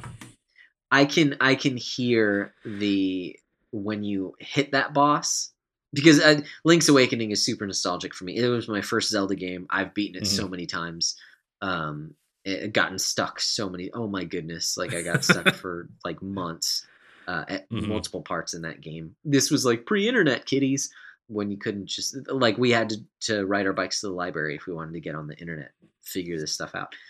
Regardless, just the sound that it makes, that sound effect, it sounds almost like an aggravated kind of like yell that it makes whenever you hit it. That was good. The sound design in that game was amazing. Yeah, so good, especially with how they blended all the different instruments together. Yeah, for that final song. Oh, that's why everybody should play Link's Awakening. It's fantastic. Better than Breath of the Wild. Oh, okay. Well, yeah. I mean, yeah, you did say it was the best one. Interesting. Huh? They're such different games. It's hard to even compare. They are, yeah. I know. Man, oh man. I'm being facetious. Well, clearly, I mean, it does have a hook shot, so it has to be. So, okay, what do I want to choose next out of these last four? Let's go ahead and go with. Let's do another nostalgia bomb. Okay.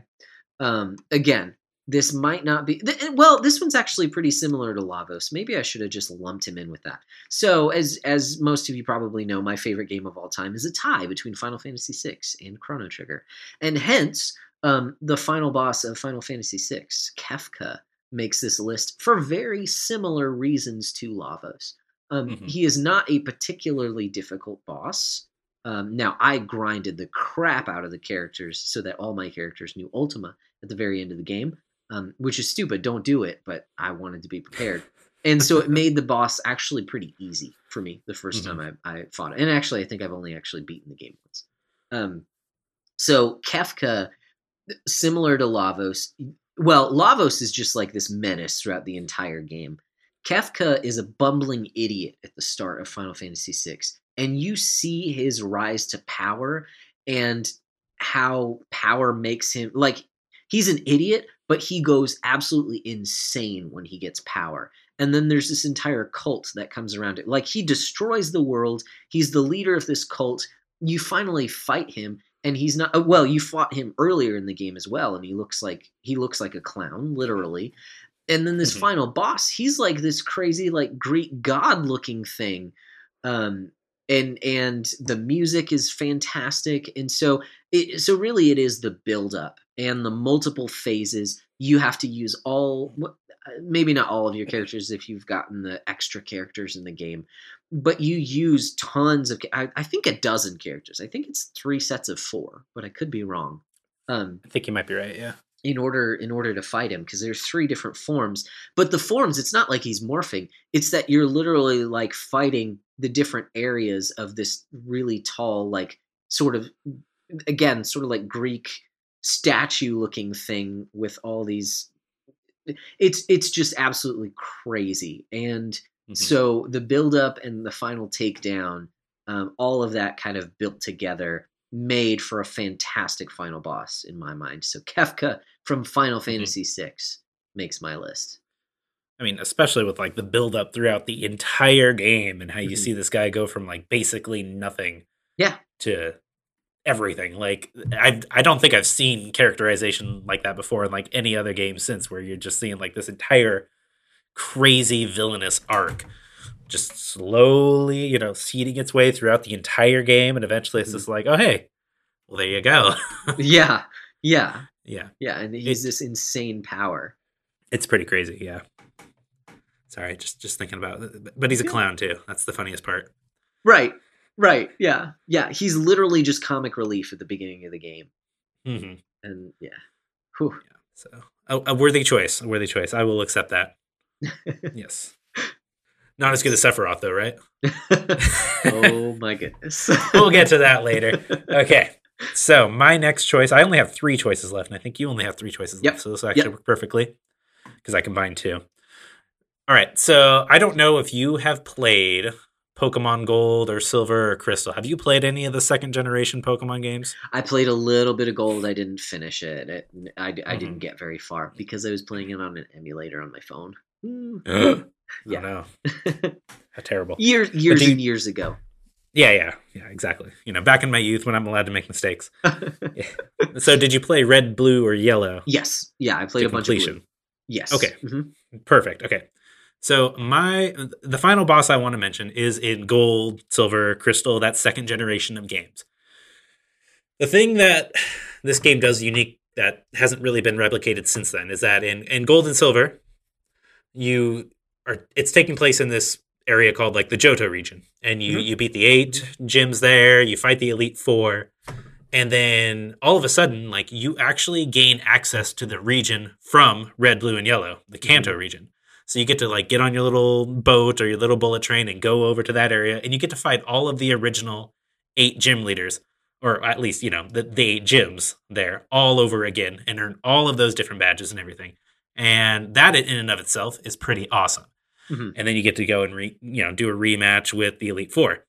But at the very end of the game, there is like this mythical, mystery thing happening where it's just like, okay, you have to get to the top of, I think it's Mount Silver or something. It's one of the mountains in the game that you haven't really been able to explore up to that point. But once you're like able to get all the badges done and you've beaten the Elite 4 and everything, you get to hike up this mountain. And at the very tip top of this mountain, you get to meet the protagonist from Red, Blue, and Yellow. And you actually get to have a battle with your character, basically, from that game.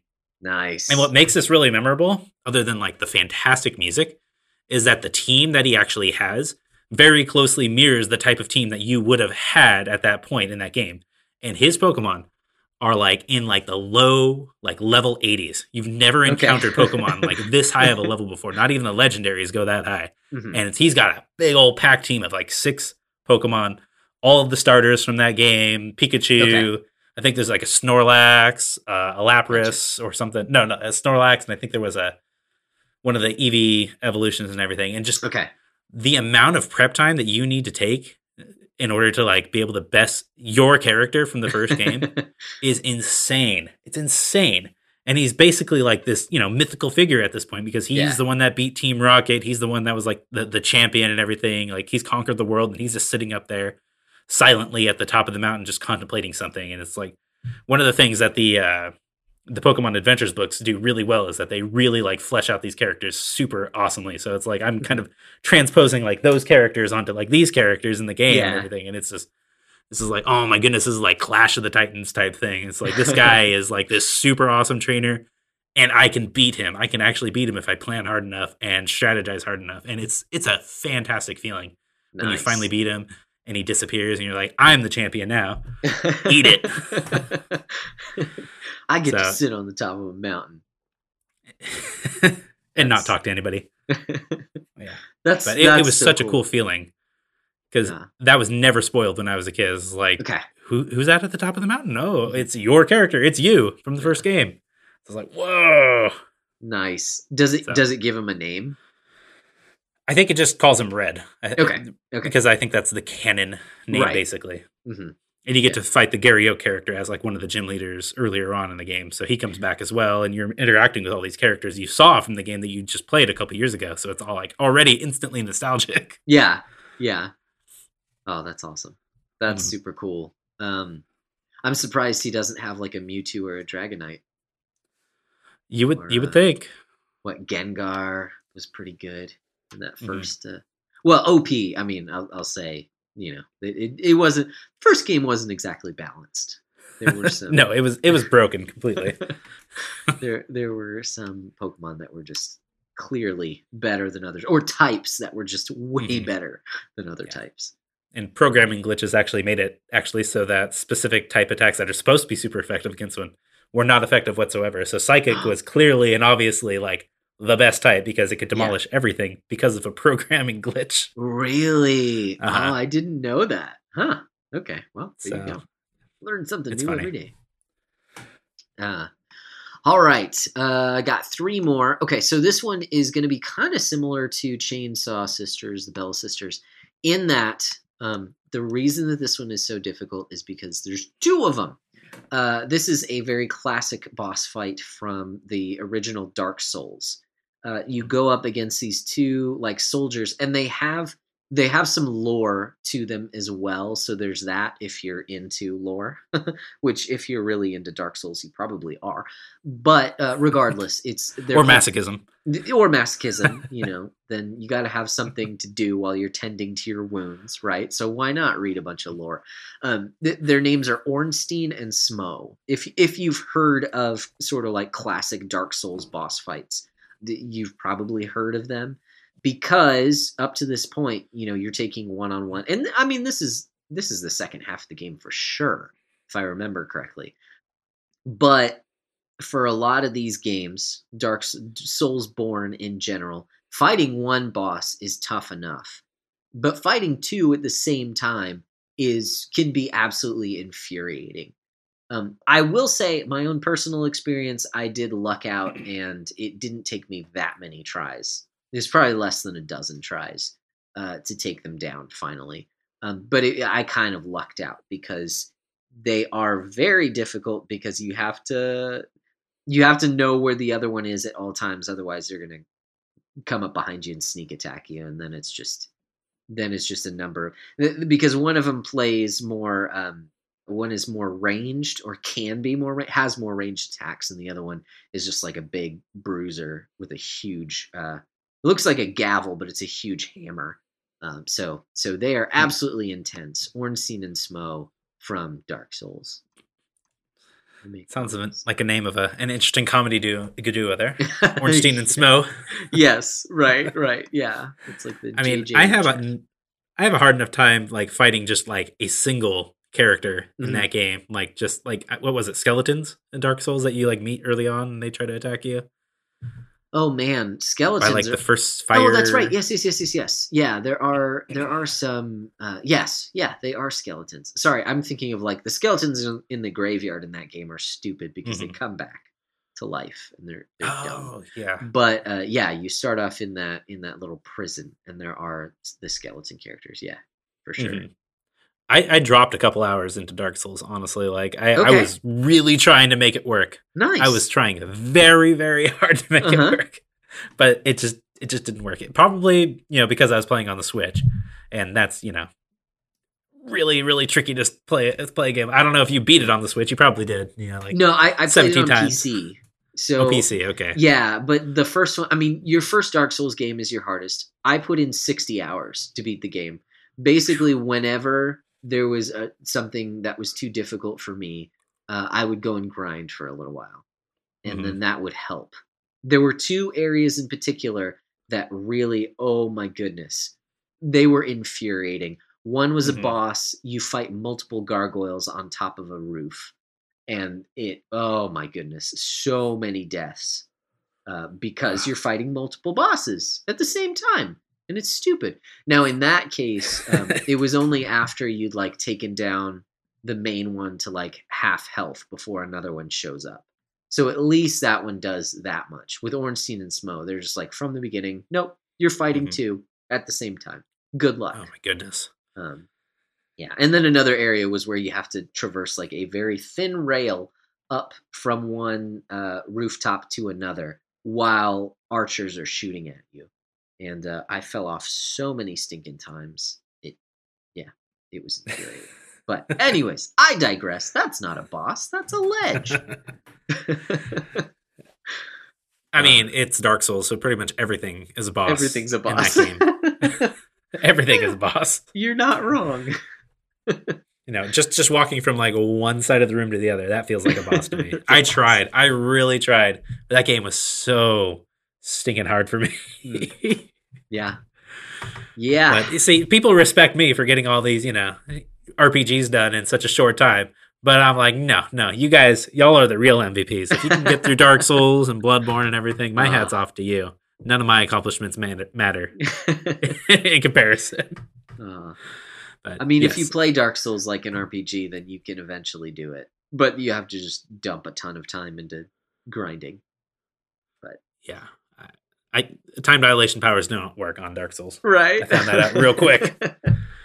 So, all right. So my next one, gonna have to bring up the fantastic, the amazing Earthbound franchise, or Mother, as it is in Japanese. And it was really hard to limit this just to like the one like endgame boss, because all of the endgame bosses in each of the 3 games are super memorable in their own right. But I will have to give it, ultimately to the one in Earthbound, Mother 2, and that's Gigas or Gigu or Gigas. Gigantus. I don't know what his name is actually. Every final boss is great, but this one in particular, like really like struck home with me in particular because the object is actually like you are trying to throw everything that you can at this boss that you've learned over the entire course of the game. And if you were crazy like me and grinded to get like the Sword of the Kings with Pooh and oh my goodness, you try to outfit your characters with like the best weapons you can, and you get to the end and you're just finding like none of this preparation like really is working on this boss. Like you're throwing everything that you can at it, all of your PSI powers, all of your weapons, nothing's taking this thing down. But then you notice there's this one little option that you probably ignored up until now that was there the entire time, and that was the pray option. And not to get too theological or spiritual and everything, but I'm sure you can come up with some really interesting like good theological connections to how prayer is typically the last resort for us mortal humans and all that. I'm sure you can make some good connections there. But it's the entire point is that in order to defeat this final boss, you have to pray a certain amount of times. And you just basically have to like withstand the attacks that he's throwing at you during these times and heal up as much as you can. But prayer is the only answer. And as you're praying, obviously it's like prayer is the only answer. That's good for life too. Yeah. But as you're praying, like you're getting these glimpses of the characters that you've met throughout your journey and everything, and they're connecting to you through the same way, and they're praying as well. And like basically this final boss, this big like epitome of all evil that's been unleashed upon this earth, very similar to Lavos actually from Chrono Trigger, throughout time and all that, and you have to time travel and all that, but like the prayers get to your main characters, and through the power of prayer, this final boss Gigas, he's actually exposed to like the power of love basically. And it has a lot of echoes back to like the first Mother game, right, and everything. And I really enjoyed the connections that they made between those 2 games in that regard, and bringing up the same song that plays with this alien and his mother that's actually like on Earth and all that raised him and everything. And it's such a heartwarming battle. Honestly, it's tragic, but it's like heartwarming. It's like your only resource here is prayer, so pray away, do it, and then that's eventually what fells him. It's like, it's not all this like, violence and these weapons and everything that you've done up until now. No, it's the power of prayer. And I really appreciated like that kind of message being sent to the kids, not necessarily presented in the Christian context or anything, but I think it's reflective of like the kind of like 80s and 90s atmosphere that they're trying to get into the game for like, America. So, it was super interesting to me. And the boss in Mother 3 is like infinitely tragic. And I would love to bring that up here, but that would spoil so much. And I hear it's made people cry, and it may have made me a little bit dusty-eyed as well. But dang, that boss, just it's a punch to the gut. The entire thing is a punch to the gut. But man, that's for another day. Yeah. Oh man, when and if. Like I definitely, after playing the first and the second, I definitely want to play the third. It's just how. Yeah, there are ways, but I also have a backlog. I don't know. Someday I'll get to it eventually. For a game called Mother, you definitely don't want to be a father playing that game. I'm just going to leave that there. Right there. Ouch. It is. Yeah. Man. But I digress. Yeah. So I'll just say that Gygas made my list as what, however you pronounce his name. He was definitely on my list, but I knew I was talking with you today. I knew he was going to be on your list. So I cut him just so that I could talk about some other ones. But yes, he definitely deserves to be there because it's such a weird boss battle. It's so out of left in a game full of weird boss battles. Like this one is mechanically weird, and it's almost mechanically it feels anticlimactic, as like you talked about grinding for these ultimate weapons, and that's not what ends up beating him. So mechanically there's that, but it is so satisfying because of what ends up happening and how you're actually able to beat him in sort of a shonen kind of way. Everyone around the world bands together to fight him. It's not like you haven't seen that before, but it is very satisfying in the context of the game. So definitely one of the best bosses of all time, for sure. I totally agree. Even if he wasn't on my personal list, he deserves to be there for sure. But you knew who you were talking to, so exactly. I knew that you would bring him up. So, and you delivered. So here we are. Yes. Awesome. Down to the last two. I think one of them is the same because we've already mentioned in our talks. We've already mentioned this one's going to be on. So I'll save that one for last. But I will say that these are from the same series, sort of. And this one is way. I mean, I feel like this game is so out of left field that I don't know if anyone listening has ever played it. Okay, whatever. So one of my favorite games of all time is Shin Megami Tensei. It's a spin-off. It's not Devil Survivor.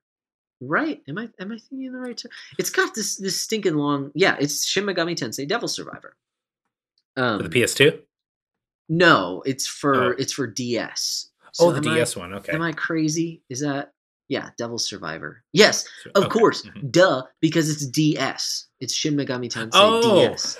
Come on, I should have known. I never. Oh wow, I hate Nintendo sometimes with these puns. So Shin Megami Tensei Devil Survivor. I played Overclocked, which is the remake for 3DS that adds some content and it adds voice acting. So not too much, but it's there. The final boss, and there are tons of different endings. So, it's not really the final boss. Technically, the game is 7 days. It's the boss of day 7. But then, depending on your decisions throughout the game, there's an 8th day, and so you can continue to play after that. But the final boss of day 7, the one that you will fight no matter what your decisions are, my understanding at least, is the boss is his name is Babel. And Babel ends up, it's basically a test to see if you will become the most powerful being. And what Babel does is Babel summons all of the previous bosses from the game up to that point. Sort of. Not necessarily all of them, but a lot of the standout bosses. The ones, there's a certain... I'm trying not to spoil anything, so sorry that I'm kind of dancing around it. But there is a certain class of boss in the game. I'll just put it that way. And it summons all of those from that class that you have fought up until that point. Sometimes 2 at a time, sometimes 1 at a time. And so, like, the first bosses that it summons are easy, because by this time in the game, you've become a lot more powerful. But then it's kind of like, oh, I just fought this thing like pretty soon after.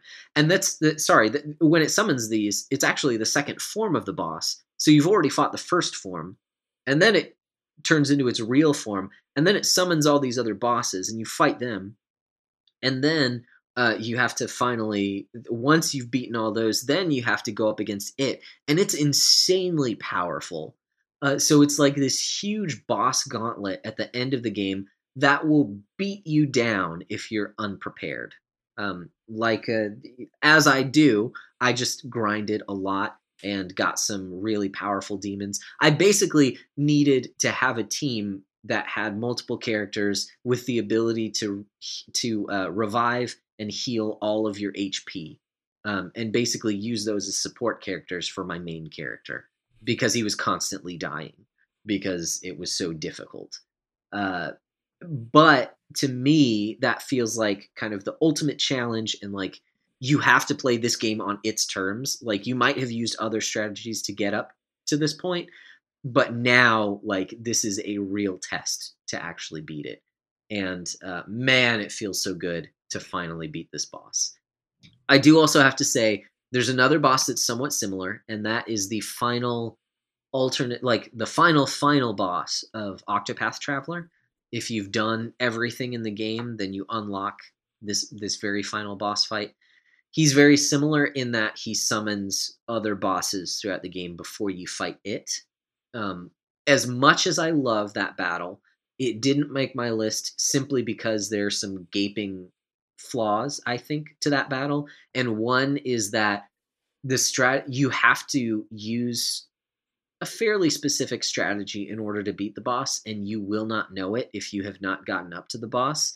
And because you have to beat all these other bosses before you beat it, it's like an hour's worth of work that you will lose the first time you fight it. Like there's no there's no way around it, basically.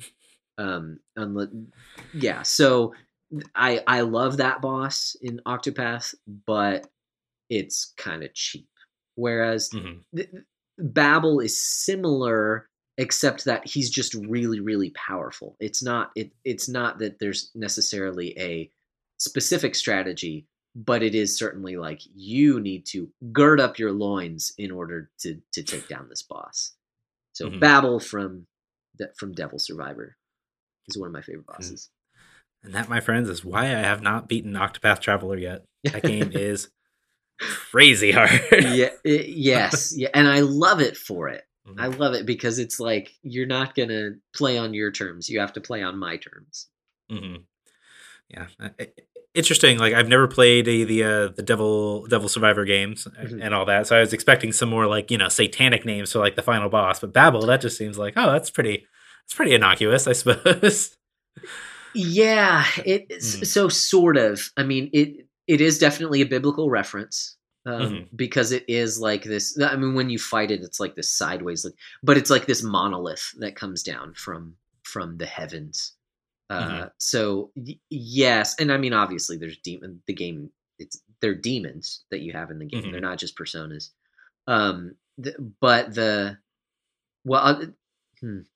Again, I'm not sure how much to spoil. But there is like it is making reference to a class of demons, I'll say. Okay. So it's not demonic in the sense that like, oh, it was Lucifer the whole time, like some of the other games are. Like a lot of the games are. This one takes a different turn, but it is I'll say this. The test that you're going up against is whether or not you're powerful to become like lord over the demons. Okay. Not necessarily in the way, like depending on whether you've gone chaos or law, which again I mentioned I always go law, so whatever. So it's not like you're the king of hell. No, not necessarily, but like you are powerful enough that all other archdemons will recognize that, okay, this dude has authority over me because otherwise he's gonna murder me.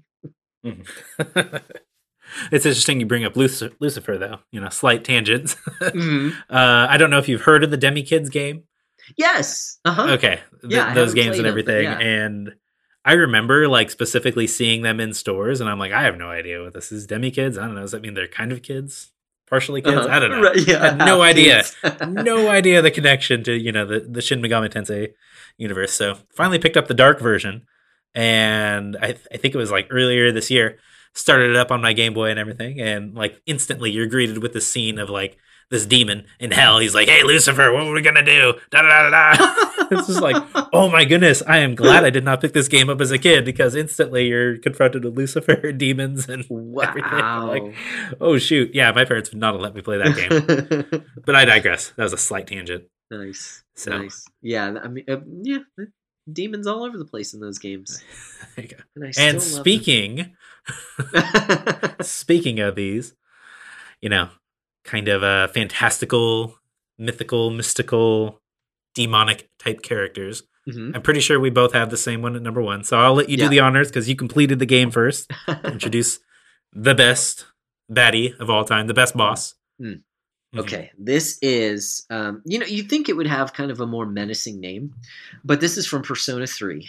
The final boss in Persona 3 it's called Nyx Avatar. And it's basically the personification of death coming to the earth to destroy everyone, which is interesting because you can actually fight the Grim Reaper in the game, which will basically kill you instantly. There's a way to beat it, but I was not that insane. I didn't. I was never able to actually beat it. Yeah, didn't stand a chance. So the Nyx Avatar, and I guess similar to what we've talked about here before, it's not that the entire game has kind of like, talked about this thing coming, but towards the end of the game, it is certainly, behind everything else was the coming of this thing, or the summoning of this thing, really, throughout the game. But towards the end, the final, I guess, like quarter of the game, when you realize what's going to happen and the toll that it takes on your characters, and how your character, and this is why I love the cast so much, how their resolve is, we're going to fight this, but they're also teenagers, and they're like, we're going to fight this. We are going to fight this, right? Can we actually do this? Like there's this sense of just like dread because they're not sure that they can actually do what they've all resolved to do. So, I mean, first and foremost, yeah, just what it represents in the game itself is fantastic.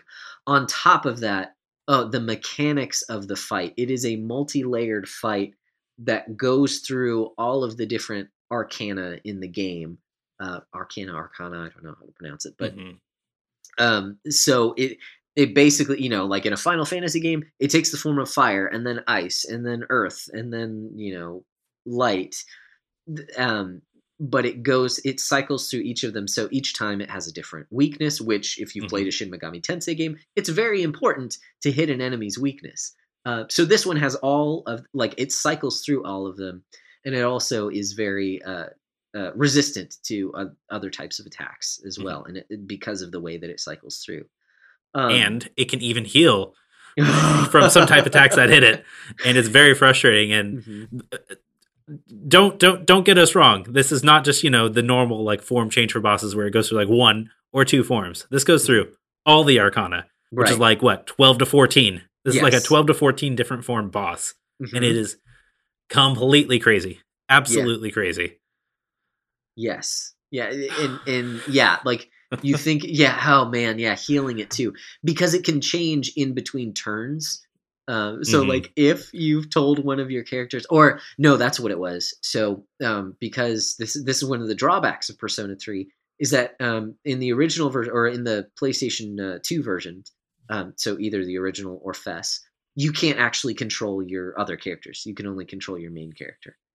Your other characters are AI controlled.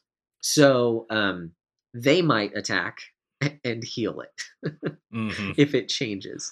Which was a big pain in the butt. But this is seriously, I mean, like an hour-long fight, at least. And it, oh my goodness. And then the music that plays, too, is so good. Like, the whole, thematically, it is just done so well. And then you fight this multi-layered boss that you're constantly on the edge of, like, dying and reviving, and then gaining ground, and then it feels like you're on the brink of death. It's so good because it toys with you, and you're like even when it starts changing arcana the first few times, you're like, okay, this wait, is it seriously going to go through all of these? Like you really going to have to like fight like 13 different versions? And it's not like it has like a ton of HP each time, but it's like you have to change up your strategy each time. So it feels like a chess game.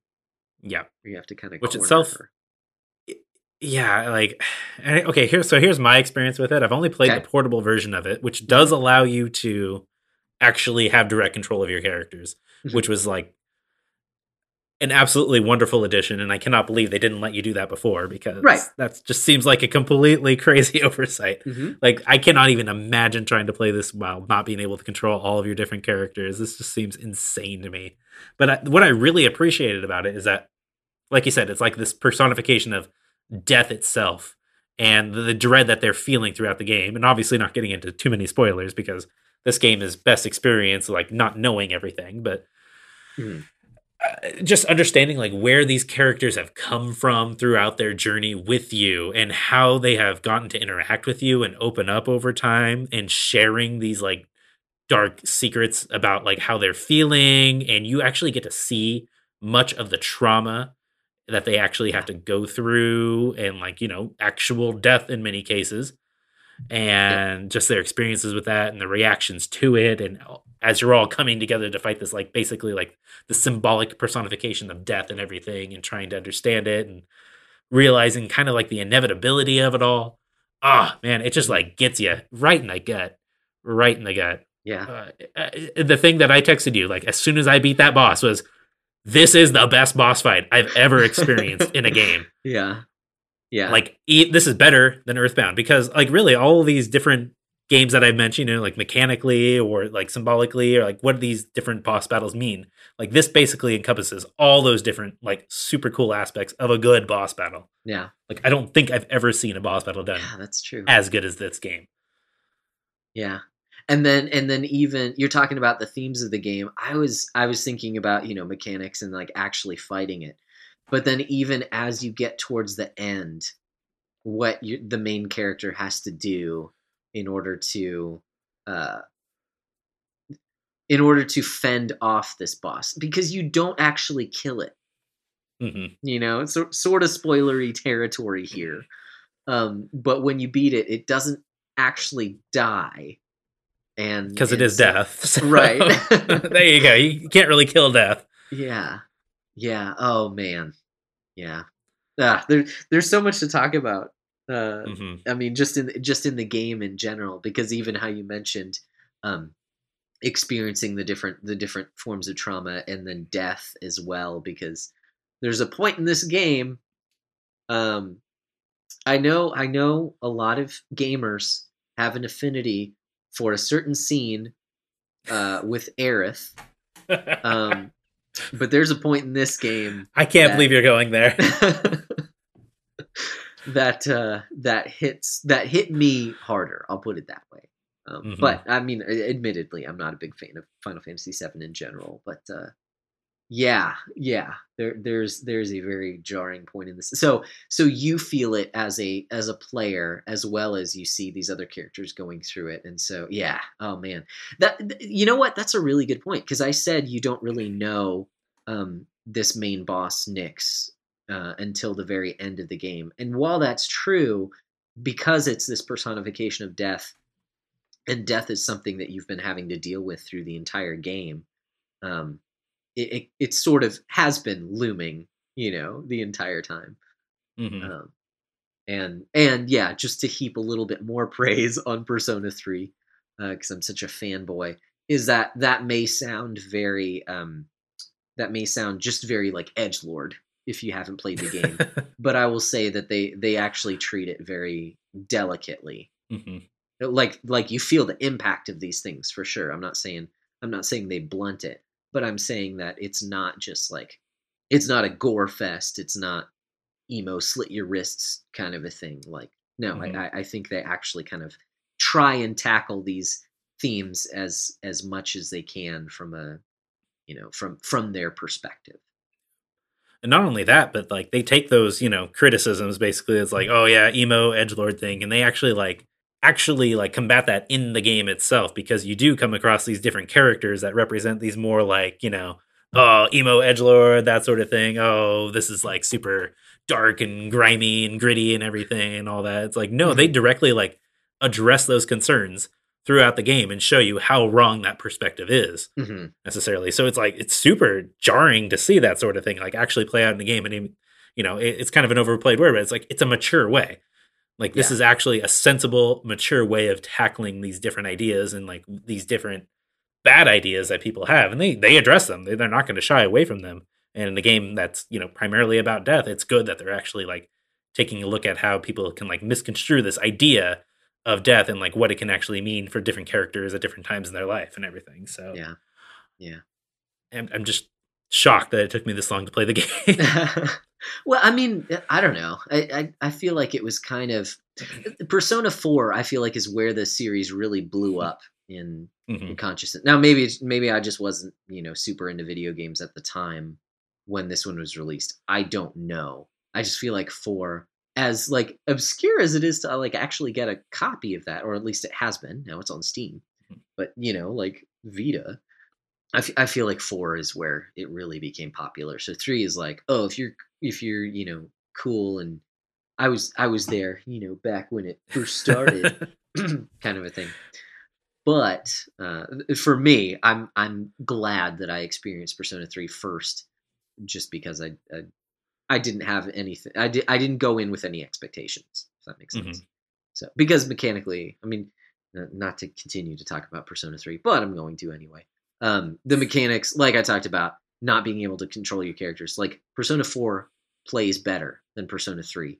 I just think Persona 3 tells a better story, has better characters, and so overall, I enjoyed it more. So it's the Final Fantasy 6 to Persona 4's Final Fantasy 7. Yeah, I guess you could say that. Let's go with that. I guess you could say that. Yeah. Yeah. Except I actually enjoyed Persona 4, but no, I'm just kidding. I'm just kidding. I don't think that Final Fantasy 7 is a terrible game. I don't. I have much more animosity for Final Fantasy 8 than I do for 7. But that's a whole other conversation. That has nothing to do with bosses. Unless I want to throw the last boss of 8 in worse bosses. But actually, you know what? That's a good segue. Why don't we go... I don't know. Or do we want to do any kind of runner-up? I don't know. I'll just list off my runner-ups real quickly, okay? I had Mike Tyson from Mike Tyson's Punch-Out, because that dude's insane. He's just, like, that's ridiculous. I also had Shadow Link from Zelda 2, another like super tough as nails boss. If you don't cheese it, you can cheese it if you want to, but it's cool to fight yourself. That's just cool. I threw in the Big Daddies in BioShock because it feels really cool the first time you fight it and you take one down, because it just feels like this huge like force of nature, and then to actually take it down, it just feels great. Gygus and Psycho Mantis were runners up, and then I can't remember exactly. You'll probably remember better than I, but at the end of Bravely Default, I remember fighting. Well, spoiler. Yeah, here we go. Fighting Eri felt really good to finally stick it to her. But then Ouroboros was a pretty intense battle as well. So those are just some runner-ups. Especially with the fourth wall breaking stuff. Yeah, honestly. Yeah. So it's kind of like the end of that game. Not even necessarily a single boss fight. It's just like the whole end of that game. Especially after a really brutal mid game. Very brutal. Now, I don't have any runner-ups, but I did notice something that you were mentioning. So, Shadow Link from Zelda 2 and everything. Yes. So what you're saying, Link fights like a shadow version of himself. So does that make Link the original Persona user? There you go. There you go. Because we got to bring Persona into everything. Just for Paul. Just for Paul. So in Zelda, can you date your teacher? That's the question. Because obviously you're dating multiple versions of Zelda. Because the one Zelda that's sleeping was the daughter of the Zelda that you say? No, I'm just kidding. I don't know. Yeah. I don't know what I'm talking about. None of the Zeldas are connected. The whole Zelda mythos and whatever comes whenever was all just made up so that it could all connect together. None of them are really in the same timeline. It's a myth, guys. I hate to break it to you. They're video games. They're all made up. Yeah. I don't know if you thought they were real, but... Anyways, my 2 cents. Okay, do you have any worst bosses? Oh, I have a bunch of worse bosses. Okay. Get ready for a big list of hot takes. Let's do it. Okay. So, we got to hit the big one first, and that is Sephiroth. Okay. So I do not have too much hatred for Final Fantasy VII. I enjoy the game. Right. I enjoyed it for what it was. Came out at a great time. Very formidable, angsty emo years and everything. Mm-hmm. And, Sephiroth was kind of like that. He's so cool. All right. Yes. Advent Children came out. You thought he was like the coolest dude on the block. Yeah. But oh my goodness. That final fight, obviously against Sephiroth, that's not really a spoiler to say that the main villain of the game is the final boss you fight. Yeah. I hate that final boss so much. Okay. So much. Specifically because he casts, Meteor? I think he casts Meteor. And you have to go through an FMV cutscene every single time he casts the stupid spell. And it's this big giant meteor going through all the different planets and everything. And you see it every single time he casts it. And going on like a PlayStation where the battles are taking forever as it is. No, this is totally unnecessary. This is a very, very stupid thing. Don't do this ever again. I was about to say, that is so PlayStation 1. It's like, that battle is just so shenanigans. And it's like, that's not like the final form. And I felt like, the final form of Sephiroth, that was better. But oh my goodness, everything leading up to that is just shenanigans. So, but it's Sephiroth there. Yeah, that's true. And that was Nate's one wish, is that we mentioned Sephiroth as a worst boss. So when I talked about how he was going to show up later in the podcast, that was what he wanted us to say. Is Sephiroth is a punk, and he's just the worst. There you go. Yes.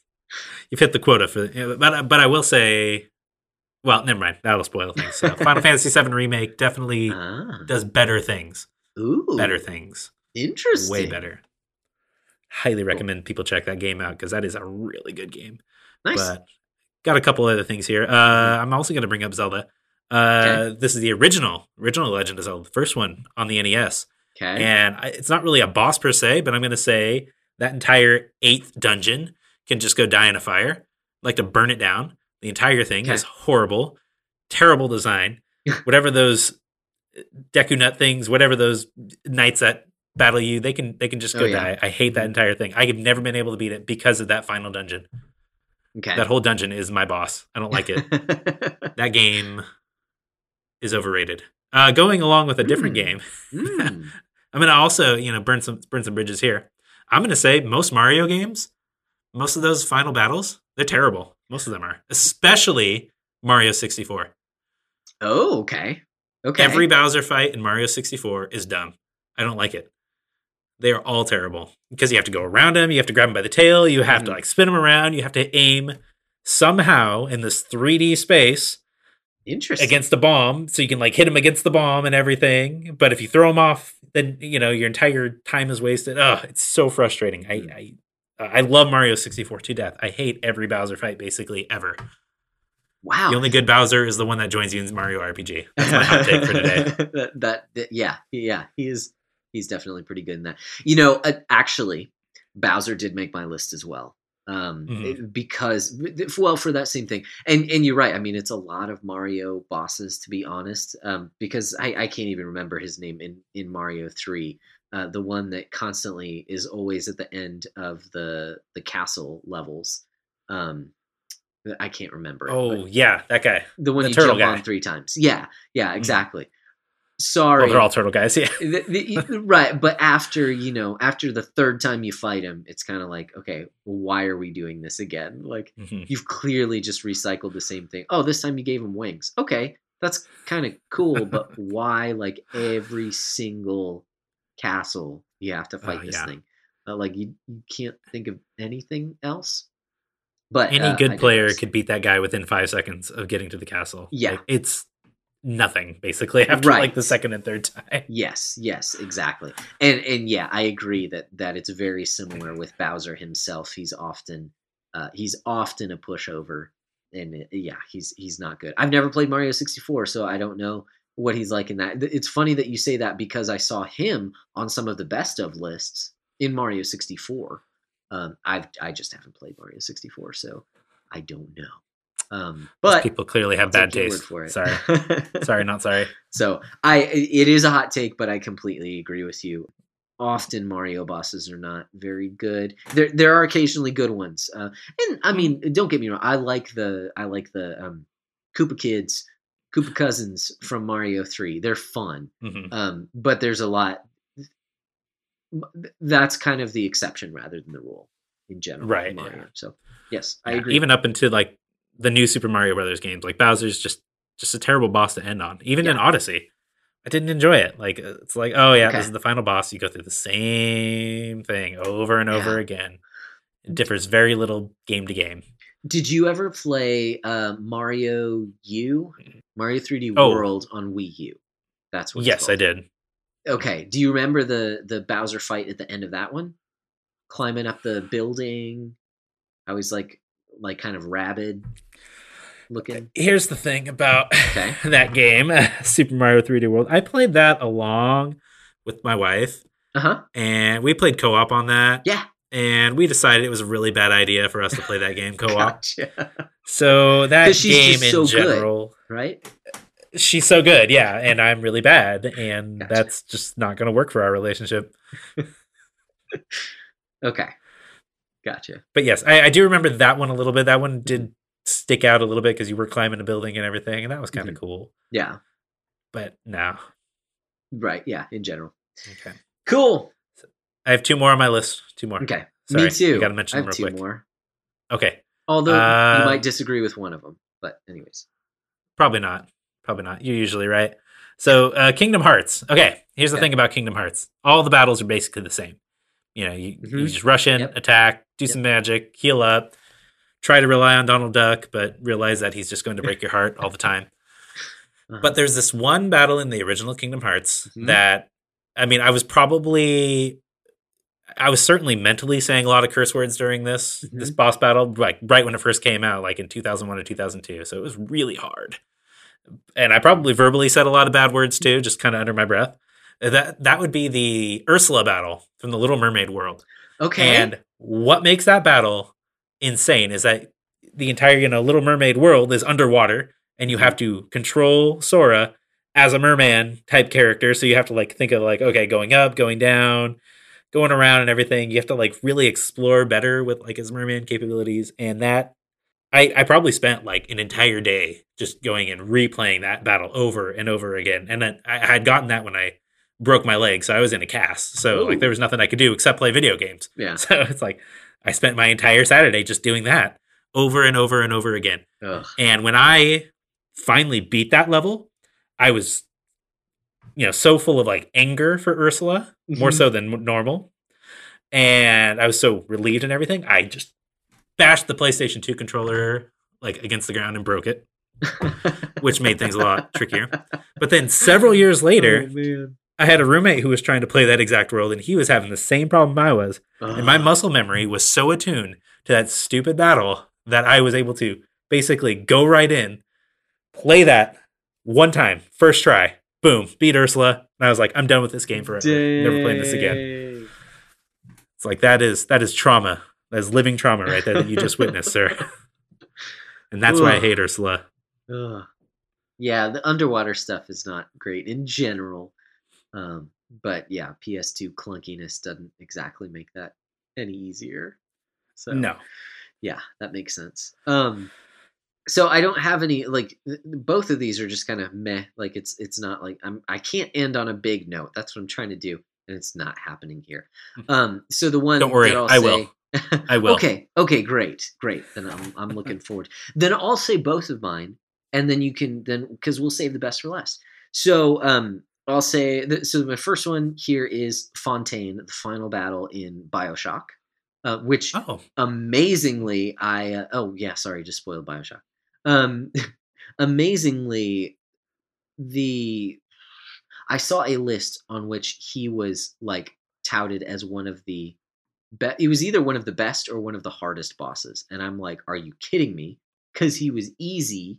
I think I died once, but he was very simple. And even Ken Levine has gone on record as saying he was just kind of thrown together at the last minute because we were told that the game needed a final boss.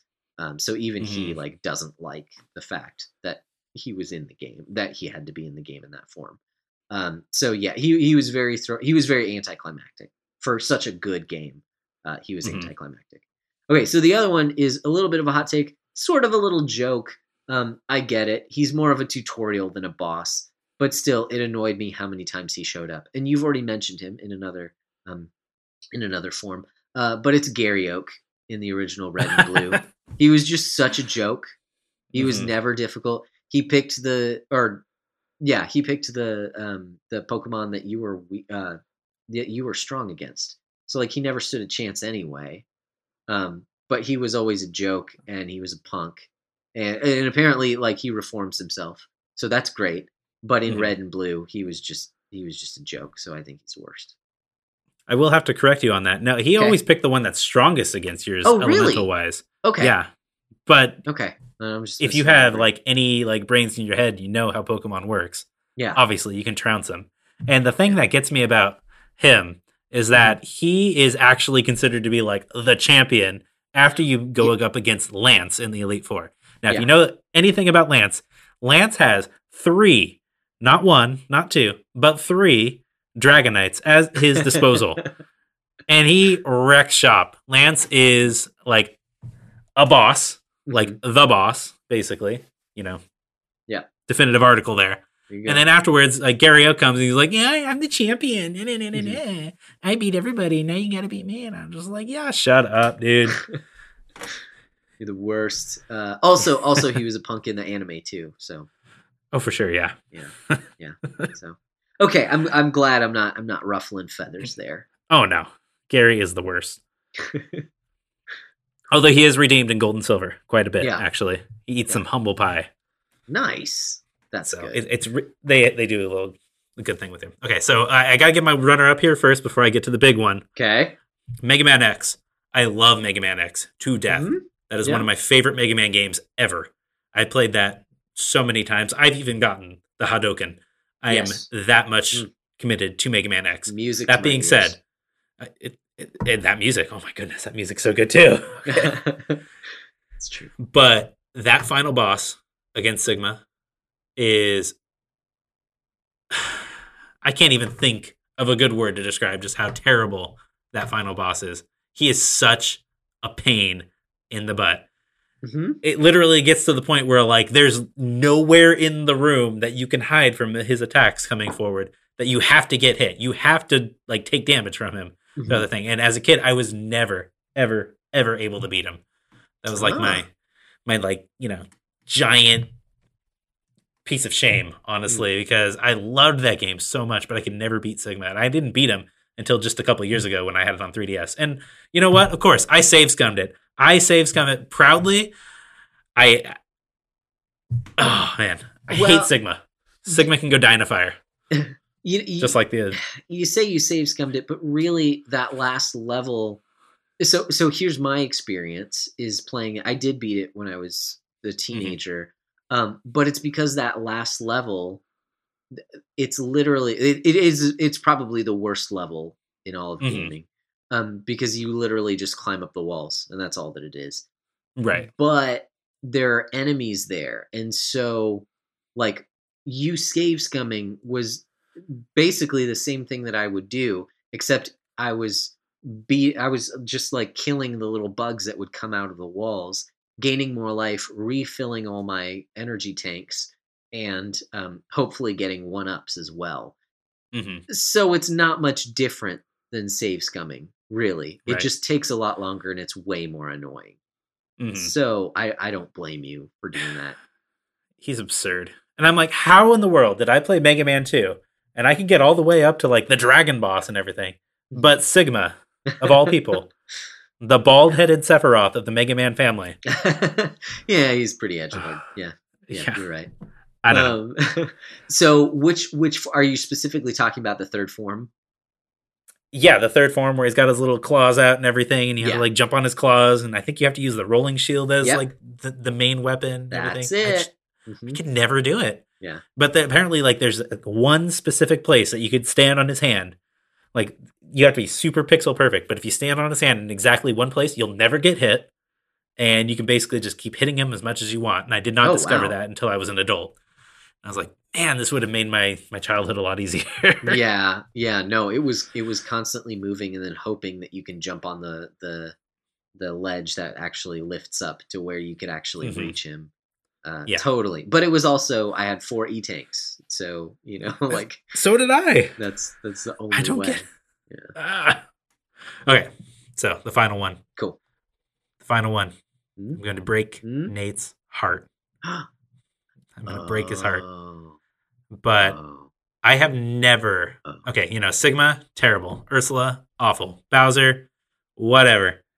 The final boss in Shadow of the Colossus, though. I don't think I've raged harder about a final boss than that one.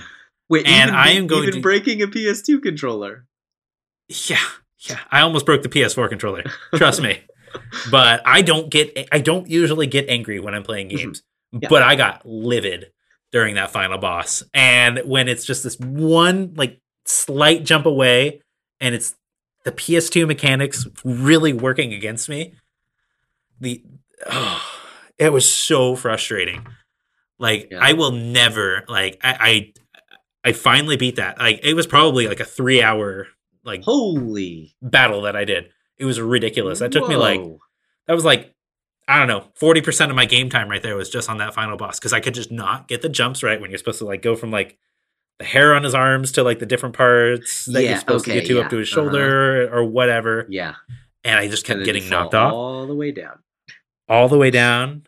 And then you have to go through that entire section again, dodging whatever like is thrown at you at that point. And I was like, this is the most ridiculous thing I've ever seen in a game. I will probably, I'm sorry, I'm going to break his heart more. I will probably never, ever, ever go back to that game ever again, just because of that final boss battle. Because of that. I'm very salty about the ending to that game. And I'm probably breaking Micah's heart as well. Yeah. And I'm sorry, guys, but I cannot even fathom how anybody could feel like that's fun.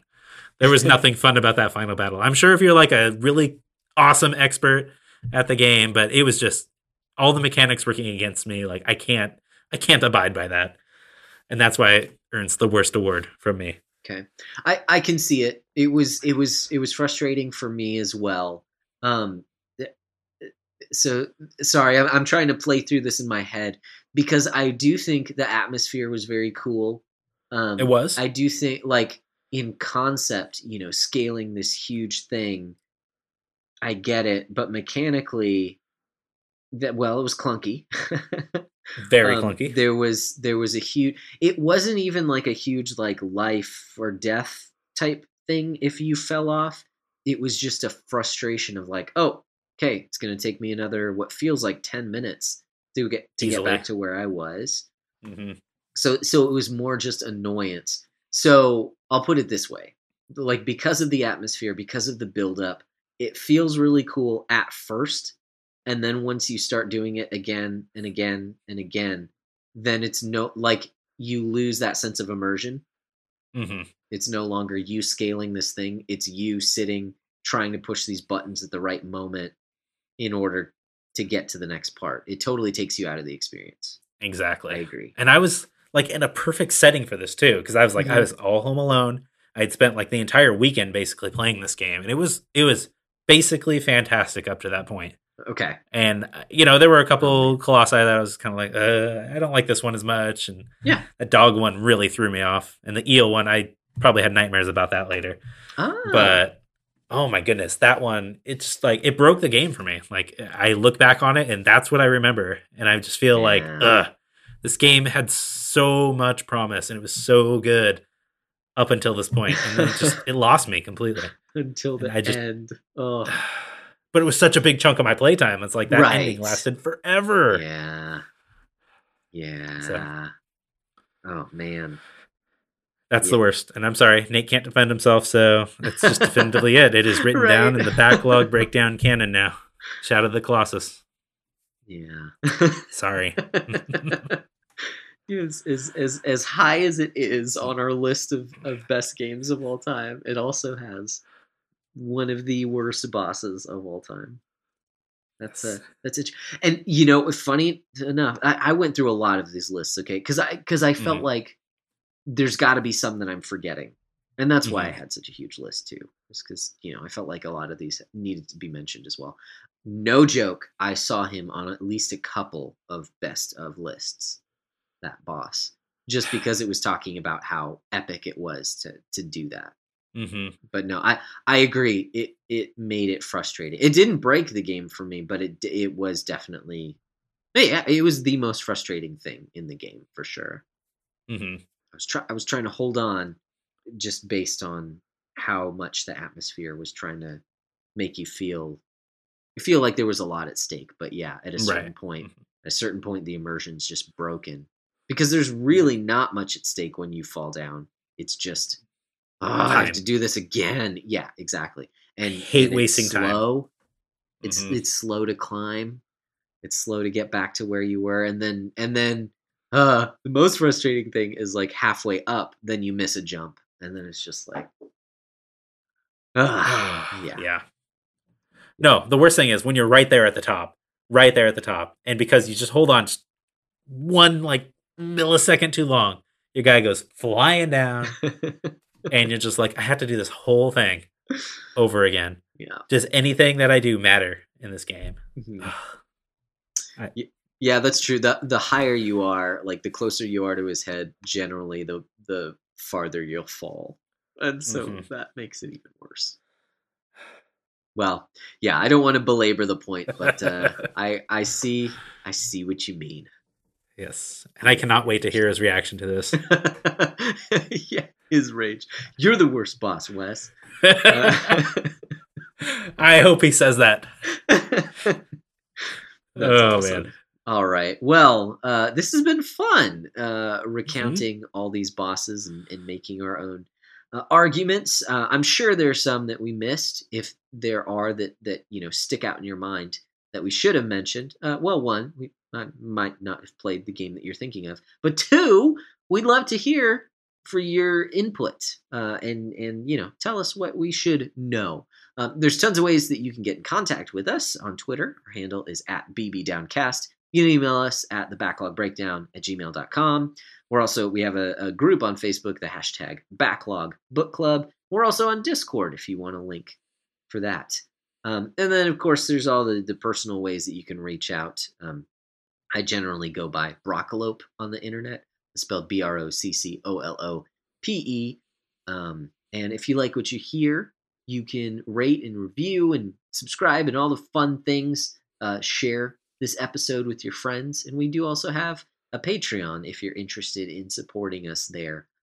Wes, how can they? I was about to call you Nate. That was weird. I've just done this 64 times before. How can people get in touch with you, or do you want people getting in touch with you?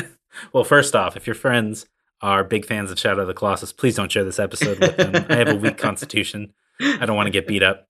Second of all, I am not nearly as handsome as that bearded man, Nate. But I thank you for the compliment.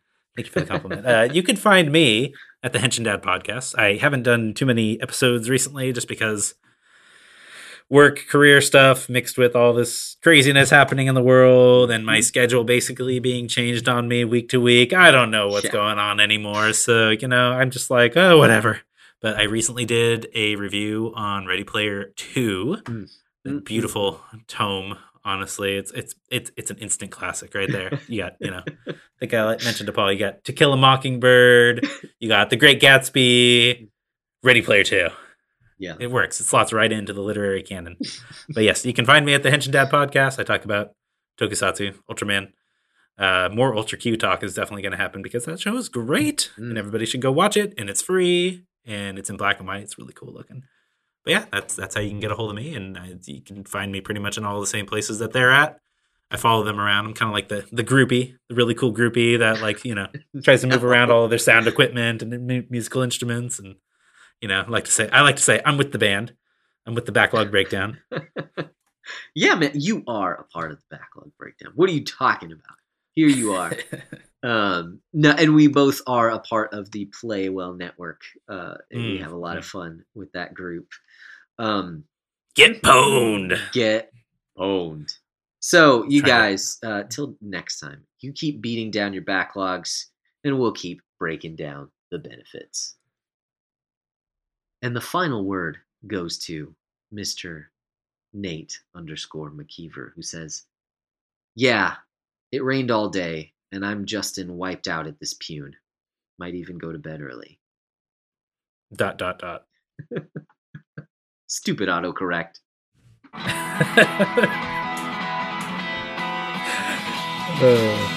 Classic.